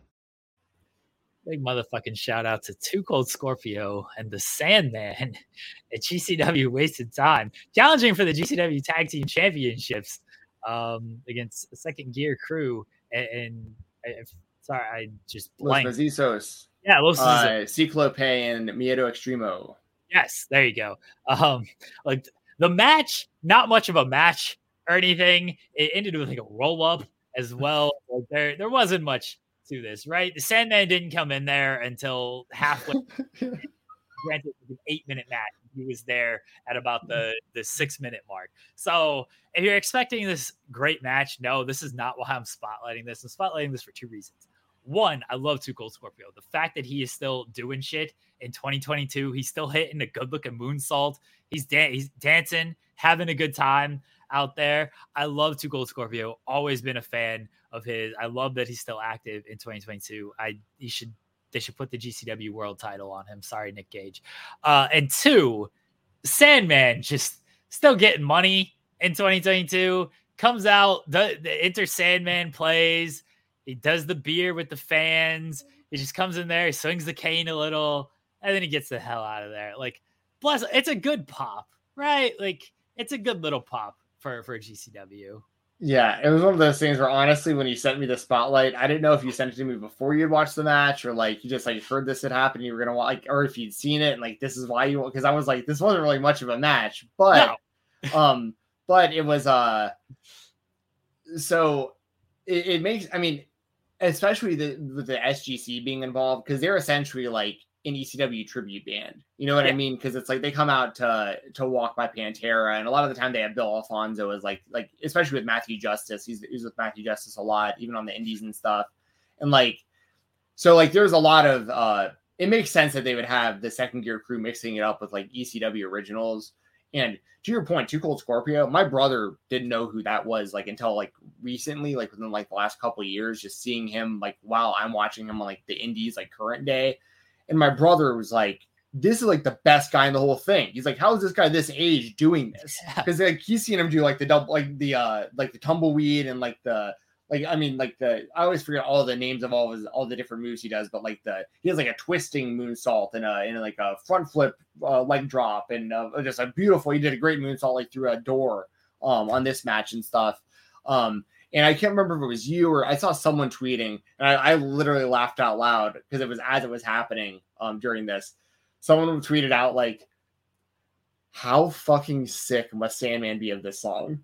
Like, because it's just like, that's like the whole gimmick at this point. It's just like a long entrance because like you can't really do much in the ring anymore. So it's just like, although he did swing that cane around pretty good. Like when he couldn't do much in the ring in his prime. I mean, well, he was just true. But now it's just kind of like, you know, because like Matthew Justice tried to like spear him through like the door in the corner and he like barely, you know, fell into it and stuff. He ain't taking shit. Yeah. But, and then it was a lame, you know, finish with just like a quick roll up and stuff. But, I get what GCW is going for. I don't have a problem with this kind of stuff, obviously. I think it's cool just for like the SGC and like Extremo and Cyclope and stuff all to be like involved with like Sandman. And here's the thing. Sandman, I say this about, and like I get it. It's like a nostalgia act, but like it works. Like I have no problem. It's mainly just to be there and seeing Enter Sandman with the guy, and like that's the moment. Yeah. But Too Cold Scorpio can still go. Like I'm not going to sit here and be like, you know, Scorpio is like shouldn't be out there or whatever. Like like you put Scorpio like in any match still, and he's gonna still be great. So yeah, the strange match, but if you're into seeing some ECW originals in GCW, it's something you probably want to check out.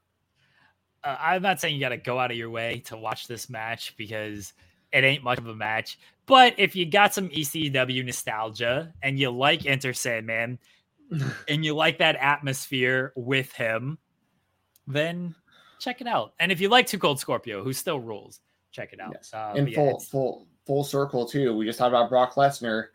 Brock Lesnar's UFC theme song, whenever you come out to fight, Enter Sandman. It was.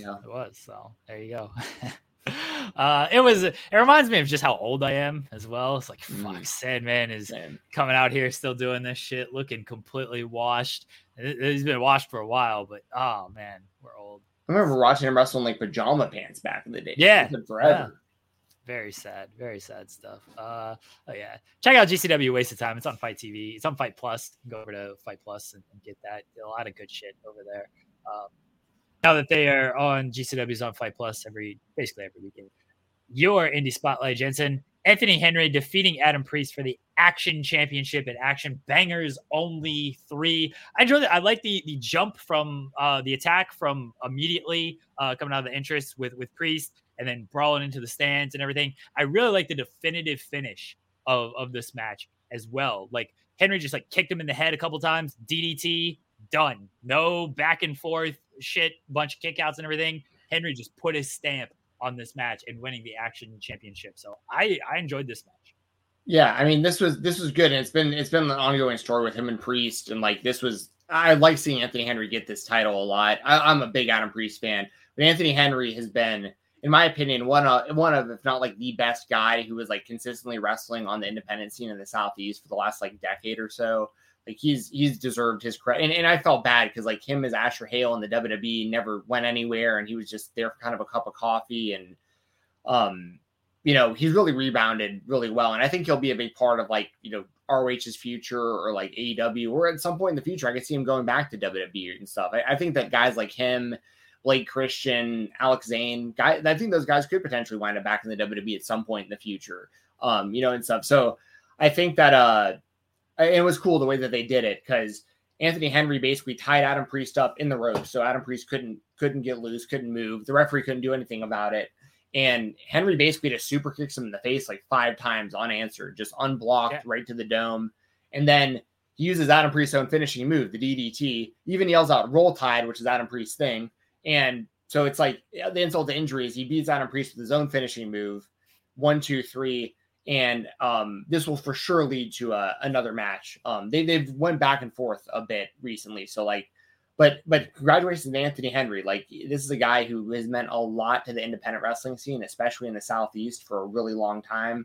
And the Action Wrestling Championship is one of the most prestigious titles in independent wrestling, in my opinion. So it was good to see him get this W. And Adam Priest is going to be just fine. Like, he's killing it everywhere he's at. He's one of the most active wrestlers on the scene right now. Any style, Adam Priest. He can wrestle anyone. Doesn't matter what kind of wrestling they do. He'll go in there and he'll make it work and he'll make it great.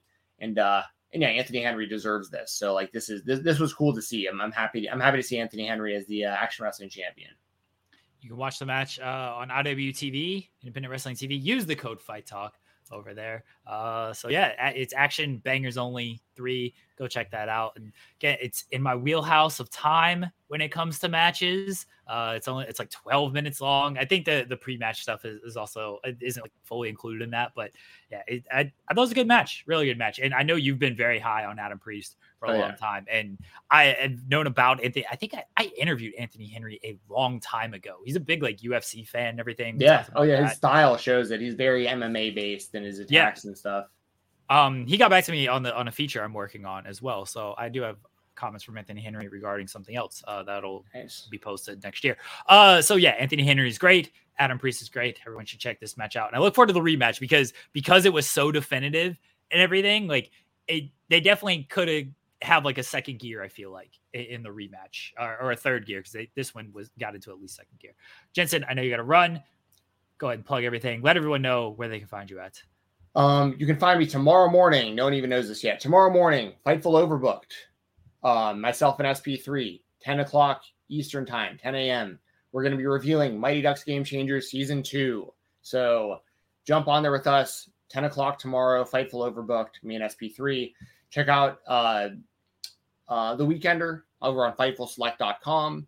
And live rounds with myself and Doug every Tuesday night, 10 p.m. Eastern, RVD for Life YouTube channel. You can follow me on Twitter at FightTalk_. I'm going to clock in for the shoot job. Enjoy the interview here with Psycho Boy Fodder and Angelina Love. And I'll see y'all next time. I got to binge watch Game Changers. I did not know. I never know what's happening on my own channel. But I did not know about this. Well, nobody knew that. No, nobody knew. I'm literally telling you right now for the first time. SP3 had asked me like a week ago, and I couldn't confirm that I could even do it until this morning. So, Gotcha.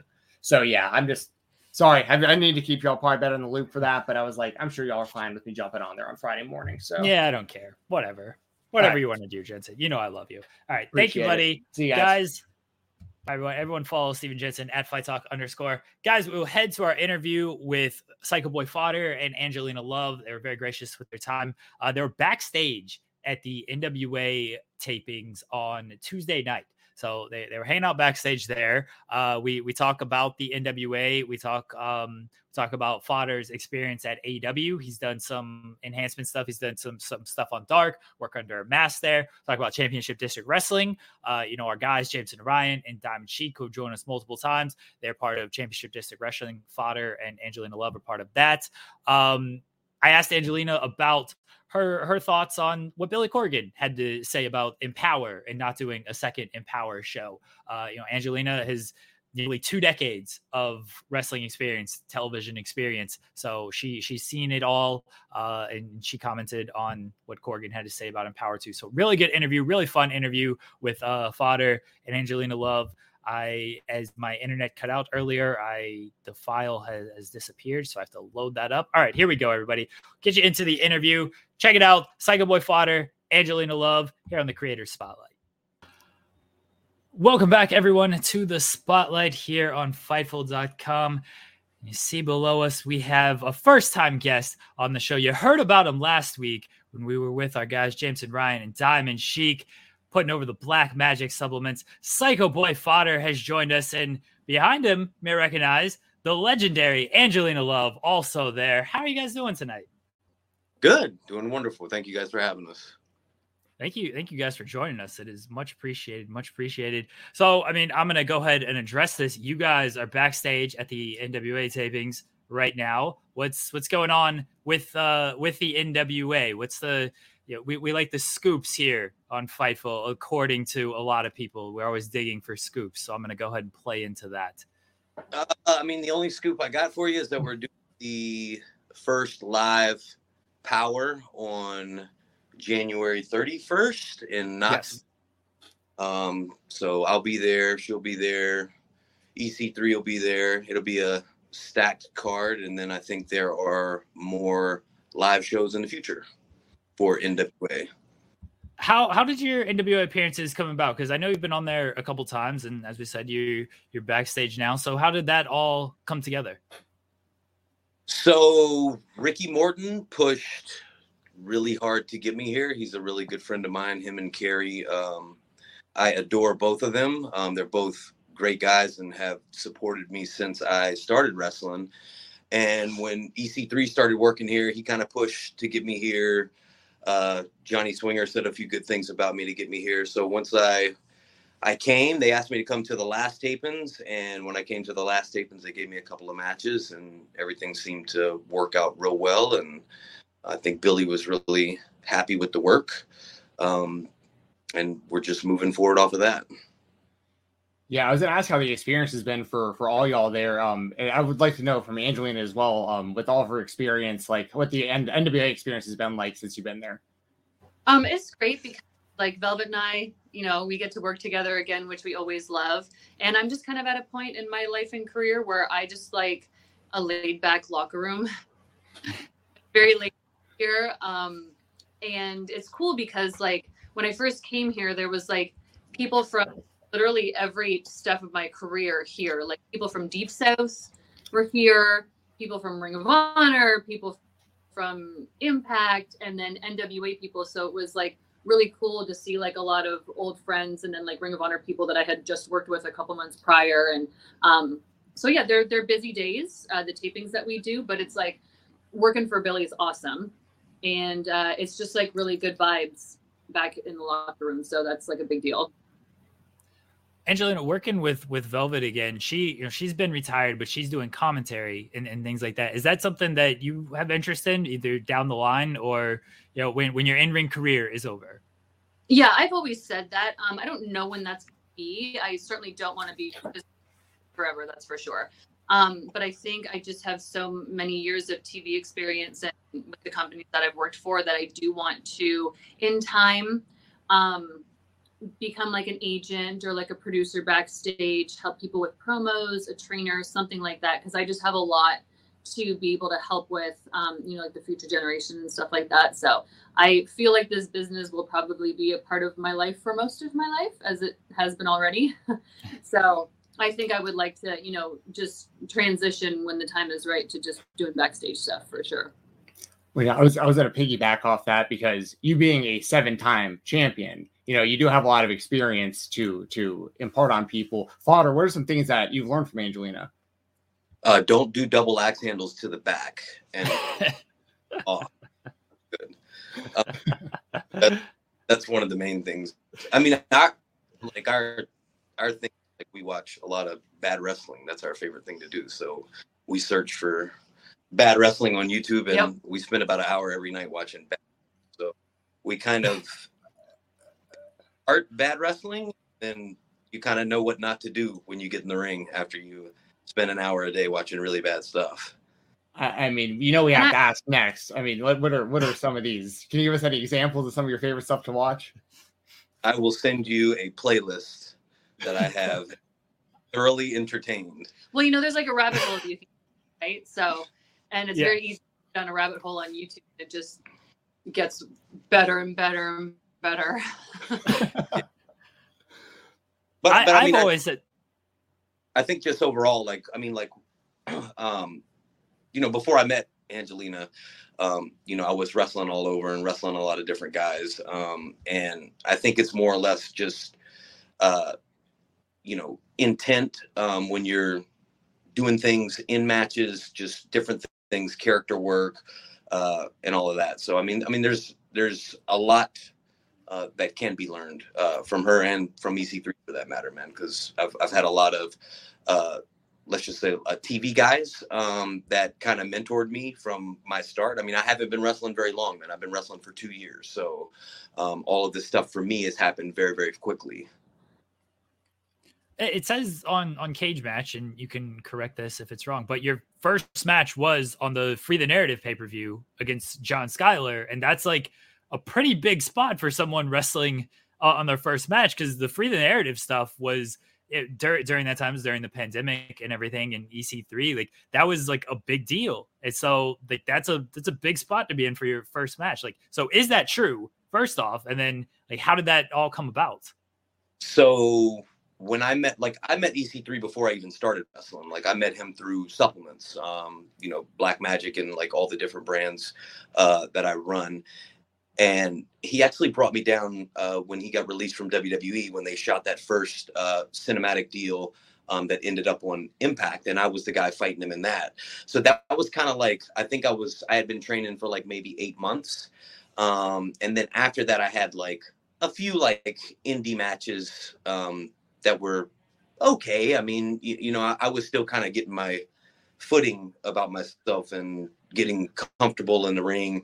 But I would say like John Schuyler was the first like true pro that I wrestled. And when I wrestled him, I kind of had that light bulb moment that goes off where you're like working a guy who's like really good and he's walking you through everything.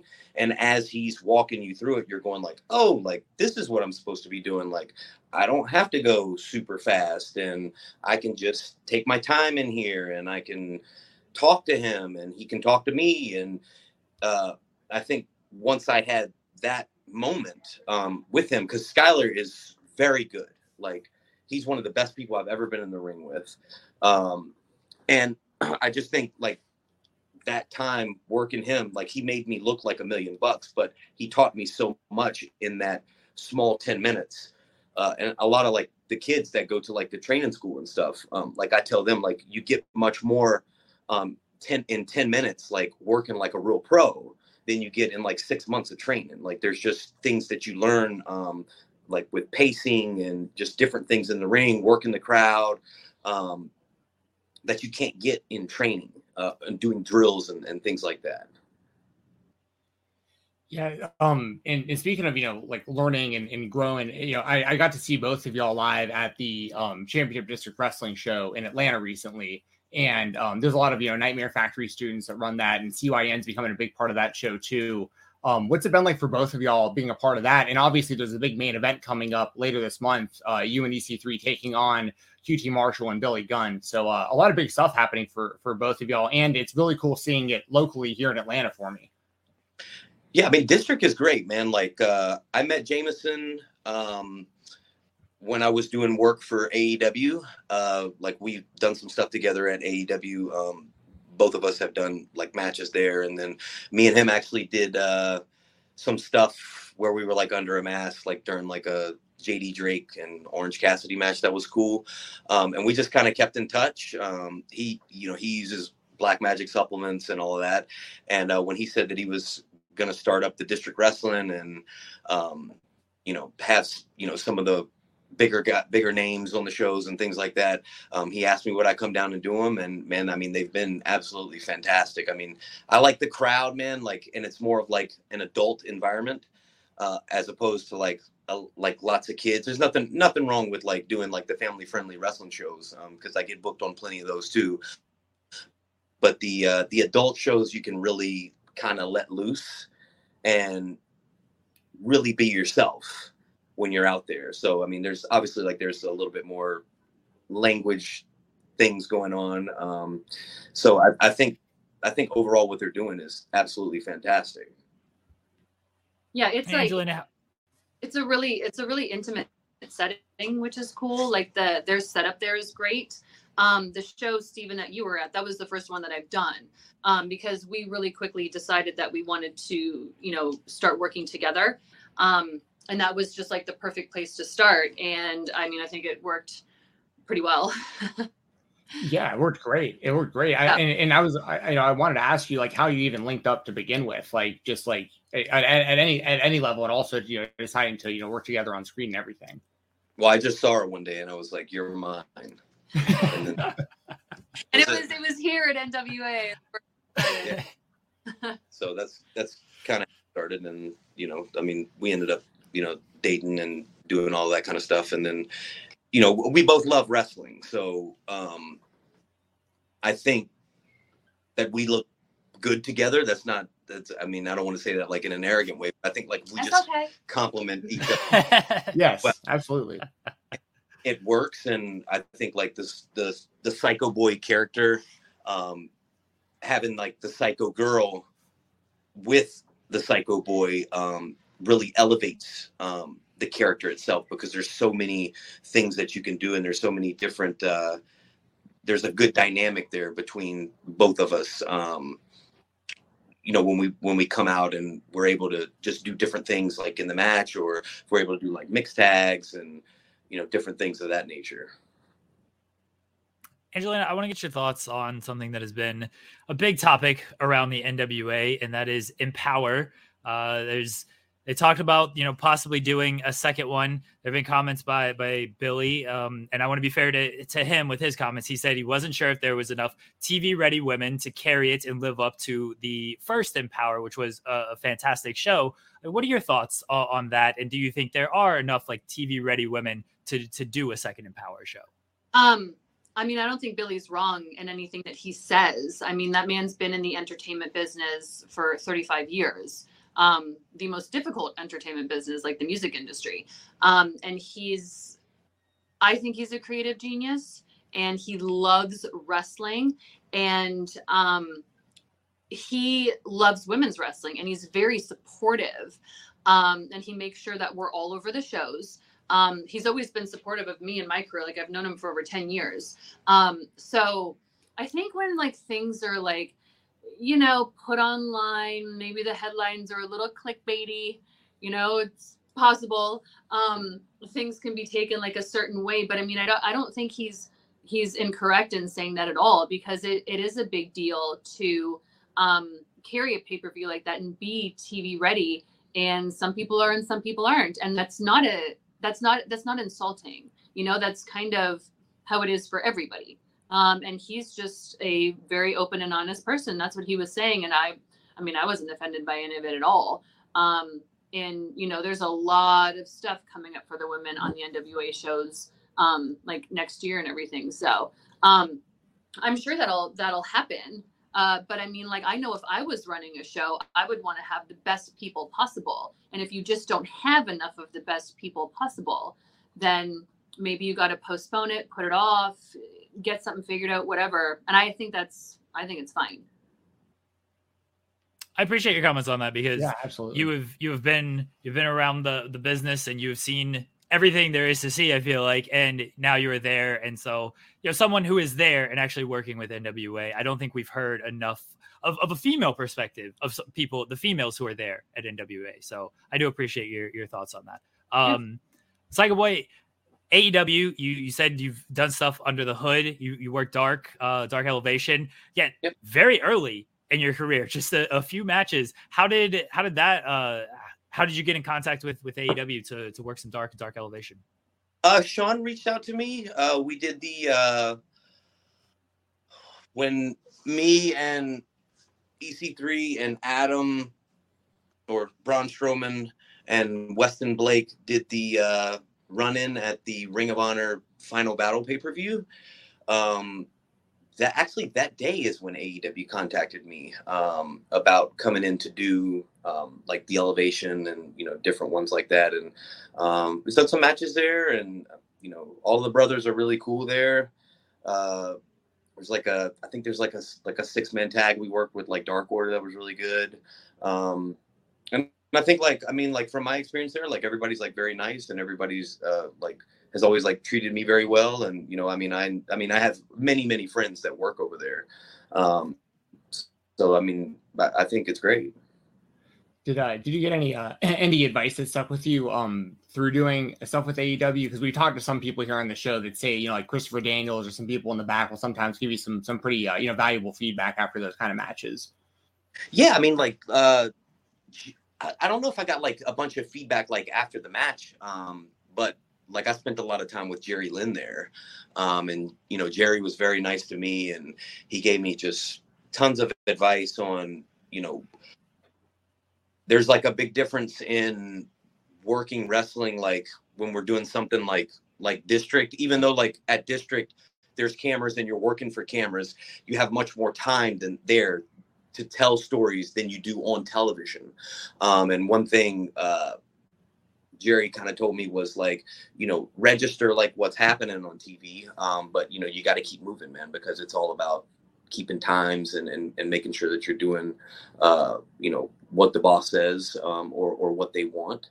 And I think just kind of learning like those things like from him, you know, not like killing yourself like when you make a mistake, or just different things like that I'm like prone to like beating myself up about, you know, early on is, you know, I like to have great matches. And, you know, if we have things like laid out in the match and like something goes like awry, or, you know, things like that, like I have bad OCD, so it drives me absolutely crazy after the match, and then for probably many days after that. We're perfectionists in a business where you can't be perfect, and it makes us all mental. Very fair. That seems to be an answer from the absolute best wrestlers, I will say, is they want everything to be perfect. And yes, you're going to get nitpicked on any little thing, and I can see how that would be very annoying. I want to ask, I don't know your musical taste. With the name of like Psycho Boy, I can take a guess at them. Did you talk? Oh, really? Okay. All right. Well, did you talk music with Jerry Lynn? Because I know he's a big metal guy, but if you're not a metal guy, I don't think you would talk music with Jerry Lynn. No, me and Jerry did not talk any music, but I listen to a lot of 1980s music, so you would probably be surprised at like what's in my playlist. I mean, I was. There's lots of Madonna. There's wow, dude, I love 90s alternative too. Yeah. Okay. We're here with that. Yeah. Matchbox 20. Yeah. Good shit there. Die Blind. I mean, there's so many like great 90s bands. But I think the Isley Brothers are like my favorite artists of all time. So Madonna completely threw me off. I respect it. As a Taylor Swift fan, I respect that you listen to Madonna. 90s alternative can obviously get down to that any day. But yeah, with Psycho, I admit I was going to stereotype the Psycho Boy name and be like, all right, you're just probably into metal music. So very good. You would think that his taste in music would be like his entrance music, because his entrance music. Right. Yeah. Tommy, by the way, Tommy Tanks composed that entrance music, which is completely original. And he's done so much like for like the Free the Narrative series that we did, and many of like the entrances, like, for the Control Your Narrative stuff, like on like the cinematic like pay-per-views and things that we were doing. He composed those completely, and they are absolutely awesome. Like I'll send you a link just to the soundtrack so you can listen to it like on iTunes, but it's absolutely fantastic, man. So if you see me in the gym and you see like a big jacked up dude with like a body full of tattoos, I'm sure you would not expect to hear like Madonna, like Holiday, like playing in my ear, but it likely is when I'm in the, gym hitting 3 plates on the bench or something like that. So I don't know. It's just that's what I like. Yeah, we talked to Richard King the other week, and he was telling us that he likes to listen to Fantasy by Mariah Carey when he works out. He's like, you would never expect it, but it pumps me up. It is a great song. And speaking of great, Yourself or Someone Like You by Matchbox 20 is one of my favorite albums ever. Like, I grew up in the 90s. That's top tier. Speaking of favorites, do y'all have well, I'd like to know, just I believe, Angelina, I've heard over the years you're a big Shawn Michaels fan. Psycho Boy, did you have any like big influences in wrestling before getting into it? And I also wanted to ask if I know I'm sure you have a lot of dream matches, of course wearing the heart shirt. But if you I'm sure you have plenty of dream matches. And Angelina, is there anyone like still out there that you haven't gotten to work with that you really want to? For me, I mean, Bret Hart is the best wrestler that ever lived, that's ever done it, man. And if I had to pick like a couple of guys that I'd just like to work that are still working now, like I want to work Matt Hardy because Matt Hardy's from my backyard. I would love to work Jeff Jarrett. I think Jarrett is absolutely awesome. I mean, if you go back and watch some of those like 96 like Jarrett matches from like WWF Superstars, like there's one match where he's working Shawn Michaels, man, and it's just absolutely fantastic, man. I mean, the guy is such a great worker. I think those two are probably at like the top of my list for guys that I would love to work. I feel like I've worked a lot of the girls that I could have said. Like, I know when I got released from WWE in 2007, I said that I had really wanted to work Victoria. But then I was her first program when she came into TNA as Tara. So got to do that. So, I mean, I just always say Trish, because I think that would be a banger. There you go. And also just wanted to bring up just really quickly, kind of full circle in a way. Daddy Ass, of course, going to be in the main event against Fodder soon. I remember Cute Kip back in the day. So, I mean, I know you remember Cute Kip as well. So, yeah. Our gigantic, beautiful people, man. Fodder, did you see the Matt Hardy Jeff Jarrett match at WrestleCade? Yeah, I mean, we had a 6-man there, so it was me, EC3, Austin Aries against C.W. Anderson, Preston Quinn, and Brock Anderson with Arn Anderson in their corner. Yeah, I mean, EC3 had a spot in the Matt Hardy Jeff Jarrett match. Well, sometimes you guys are backstage and you're doing a bunch of different other things. So that was the thing. I didn't know. I knew you were there. I knew you worked on the show. I didn't know if there was possible you were taking a shower during it for some reason. So. Watch the whole deal. It was a great match. Yeah, you're showering him with gratitude. But do you know, Fightful? Do you know what they've done to me? Do you understand? Oh, no. Yes, because you, Fightful, allowed the low T IWC to cancel me based on one interview with Sean Ross Sapp. So if they actually want to hear my piece and talk to me, have Sean text me. You're doing great. Sean's got to text me. So if he texts you, please let me know. He doesn't return my text, so I don't know. Doesn't return text? No, he's bad at that. He just had COVID. He's on the mend. We just saw him at WrestleCade. Yeah. Hey, COVID. That's where he got it from. Yeah, he got it. Yeah. Yeah. Later. I hope we don't get you canceled off this interview. No. You shouldn't. Anybody. I don't want to get anybody canceled. I probably wrote a headline that was, didn't look good for EC3. For what it's worth, Jeremy here, he's the guy with the crazy headlines on Fightful. Like, if you ever see just like the headlines that look more like the Onion article headlines, like that's this guy over here. So thanks.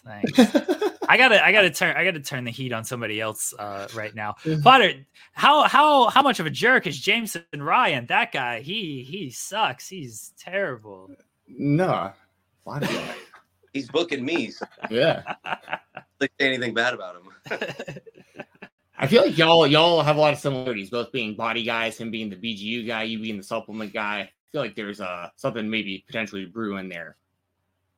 Yeah, man. I mean, we both love to work out.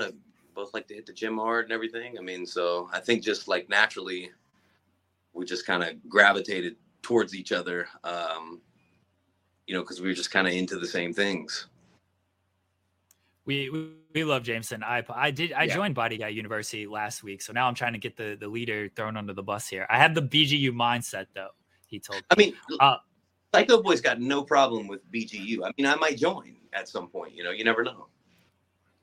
Well, I mean, you guys you're going into their show as Control Your Narrative and like just entering in through the back door and everything. He said you guys took out security. He was throwing you under the bus a little bit.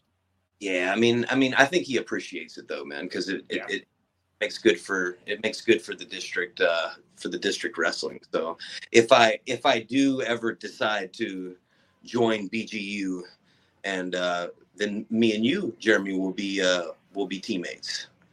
I mean, I need more friends. I have too many enemies. Yeah, well, I mean, maybe me come through the back door and like beat down some people, before the show. Well, I can't fight. I think Jameson should know if you're going to be booking somebody with the word psycho in his name and the CYN guys, there will probably be chaos right behind. So can't be too surprising. Right.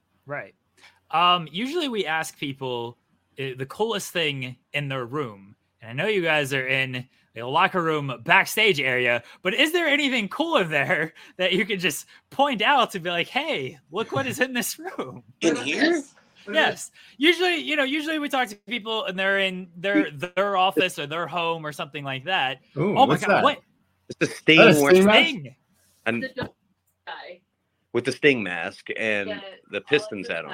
Yeah, Pistons hat and the Sting mask. Yeah. Oh my God. That rules actually. Yeah. That is sweet. Yes. I put that if I could. Can you steal that? I mean, we also have, I don't know if you could see, we got we got baby EC3 behind us. We got an EC3 poster back. So there you go. There's a Flyers flag on top of it as well. That Sting thing is awesome. If that goes missing, you can blame me. I might have to hijack it and then get with UPS and get it up to Ohio for you. Yeah. Oh, that would be sweet. That thing rules. Before I let you go. Ooh, a Abyss figure. Oh, Abyss. Nice. All these Impact throwbacks. This is great. Yeah. Awesome. Before I let you go, I want to give you a chance to talk about the Black Magic supplements. Let everybody know what's going on with that and how you started all that. Sure, Black Magic. We got the best protein. We got the best pre-workout. We got the best amino acids, man. You guys send me your address, and I'll send you guys some stuff to try out. Thank you. In the gym, whatever, or maybe if you just want to get some extra protein in and things like that, man, you guys can give it a try. Just pop me a message. You guys squared away. And just overall, man, the company's just growing, man. I mean, we got 10 flavors of the protein now. We got 7 flavors of the pre-workout.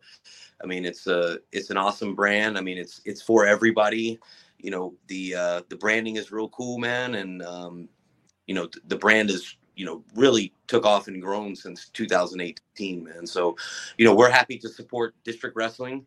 They've supported me, man. And I think it's a growing relationship, man. So I just like how I can intertwine like many different things like in my life to help other people as well, and really intertwine it all together with just people that I like that do the same thing. Guys, everybody can check out Black Magic Supplements. There's a link in the description, so go check that out. Go support. Guys, thank you for joining us today. Go ahead and let everybody know where they can find you at on social media or anywhere else. Yep, you can follow me on Twitter, Instagram, whatever, at LOKEYS 910. That's at LOKEYS 910. If you want to watch tons of free matches, visit my YouTube channel. It's youtube.com/psychoboyfodder. And I feel like I've said this a million times. Twitter at actual alove and Instagram alove 4life222. Facebook's private. Sorry. So Instagram, Twitter. Thank you guys again for doing this. We really appreciate it. And guys, we'll be right back here on the Spotlight. Thank you again to Psycho Boy Fodder and Angelina Love for joining us on the Creator Spotlight discussing all things professional wrestling. NWA, their time in the NWA, AEW, NWA Empower, Championship District Wrestling. As you can follow and support, all the links are below here on the YouTube channel. Follow them on social media. Check out Black Magic Supplements. Support what they are doing. Very nice people. We appreciate them joining us here on the Creator Spotlight. And we appreciate all of you listening, tuning in, watching, however you are consuming this podcast. We appreciate it. Here in about half an hour on Fightful Overbooked, it's noon Eastern, a new episode of The Gauntlet premieres. Myself and Andrew Thompson discussing Kofi Kingston's title run, looking back on the matches that he had. We did talk about the beginning of it and the end of it, but we kind of focused on everything in between as well, which was not as memorable. And we got into all of that and how it just kind of encapsulated his entire title run. And then we had a great discussion about just New Day in general, Kofi Kingston in general. Andrew Thompson from Post Wrestling. He is the man. He is the GOAT, in my opinion. So go check that out. FightfulOverbook.com at noon. As Steven Jensen mentioned, broke the news to me, Mighty Ducks Game Changers review tomorrow at 10 with SP3 and with SP3 and Steven Jensen reviewing Mighty Ducks Game Changers the next season, or the most recent season, season 2, 10 o'clock Eastern AM on FightfulOverbook.com. New content daily over there. Go to Fightful Select, subscribe there, subscribe to Fightful Overbooked. Day after Dynamite, 3 o'clock, Will Washington, a special guest, likely myself. 3 o'clock, reviewing last night's Dynamite right here on youtube.com/Fightful. Guys, thank you again for the love and the support. We'll be back next week with a brand new episode. Probably talking some ROH Fallout, talking whatever's happening in the world of WWE, talking whatever's happening in the world of AEW, talking about whatever's happening in the world of professional wrestling, because we try to cover all of our bases here, and we will speak to someone in wrestling, whether it be a content creator, whether it be a wrestler, a manager, someone behind the scenes. You never know. Thank you guys for the support, the love. Follow me. Don't follow me on Twitter. I don't want any more followers. Follow Steven Jensen on Twitter at @FightTalk_. Go to Fightful, Fightful.com. Bye, everybody.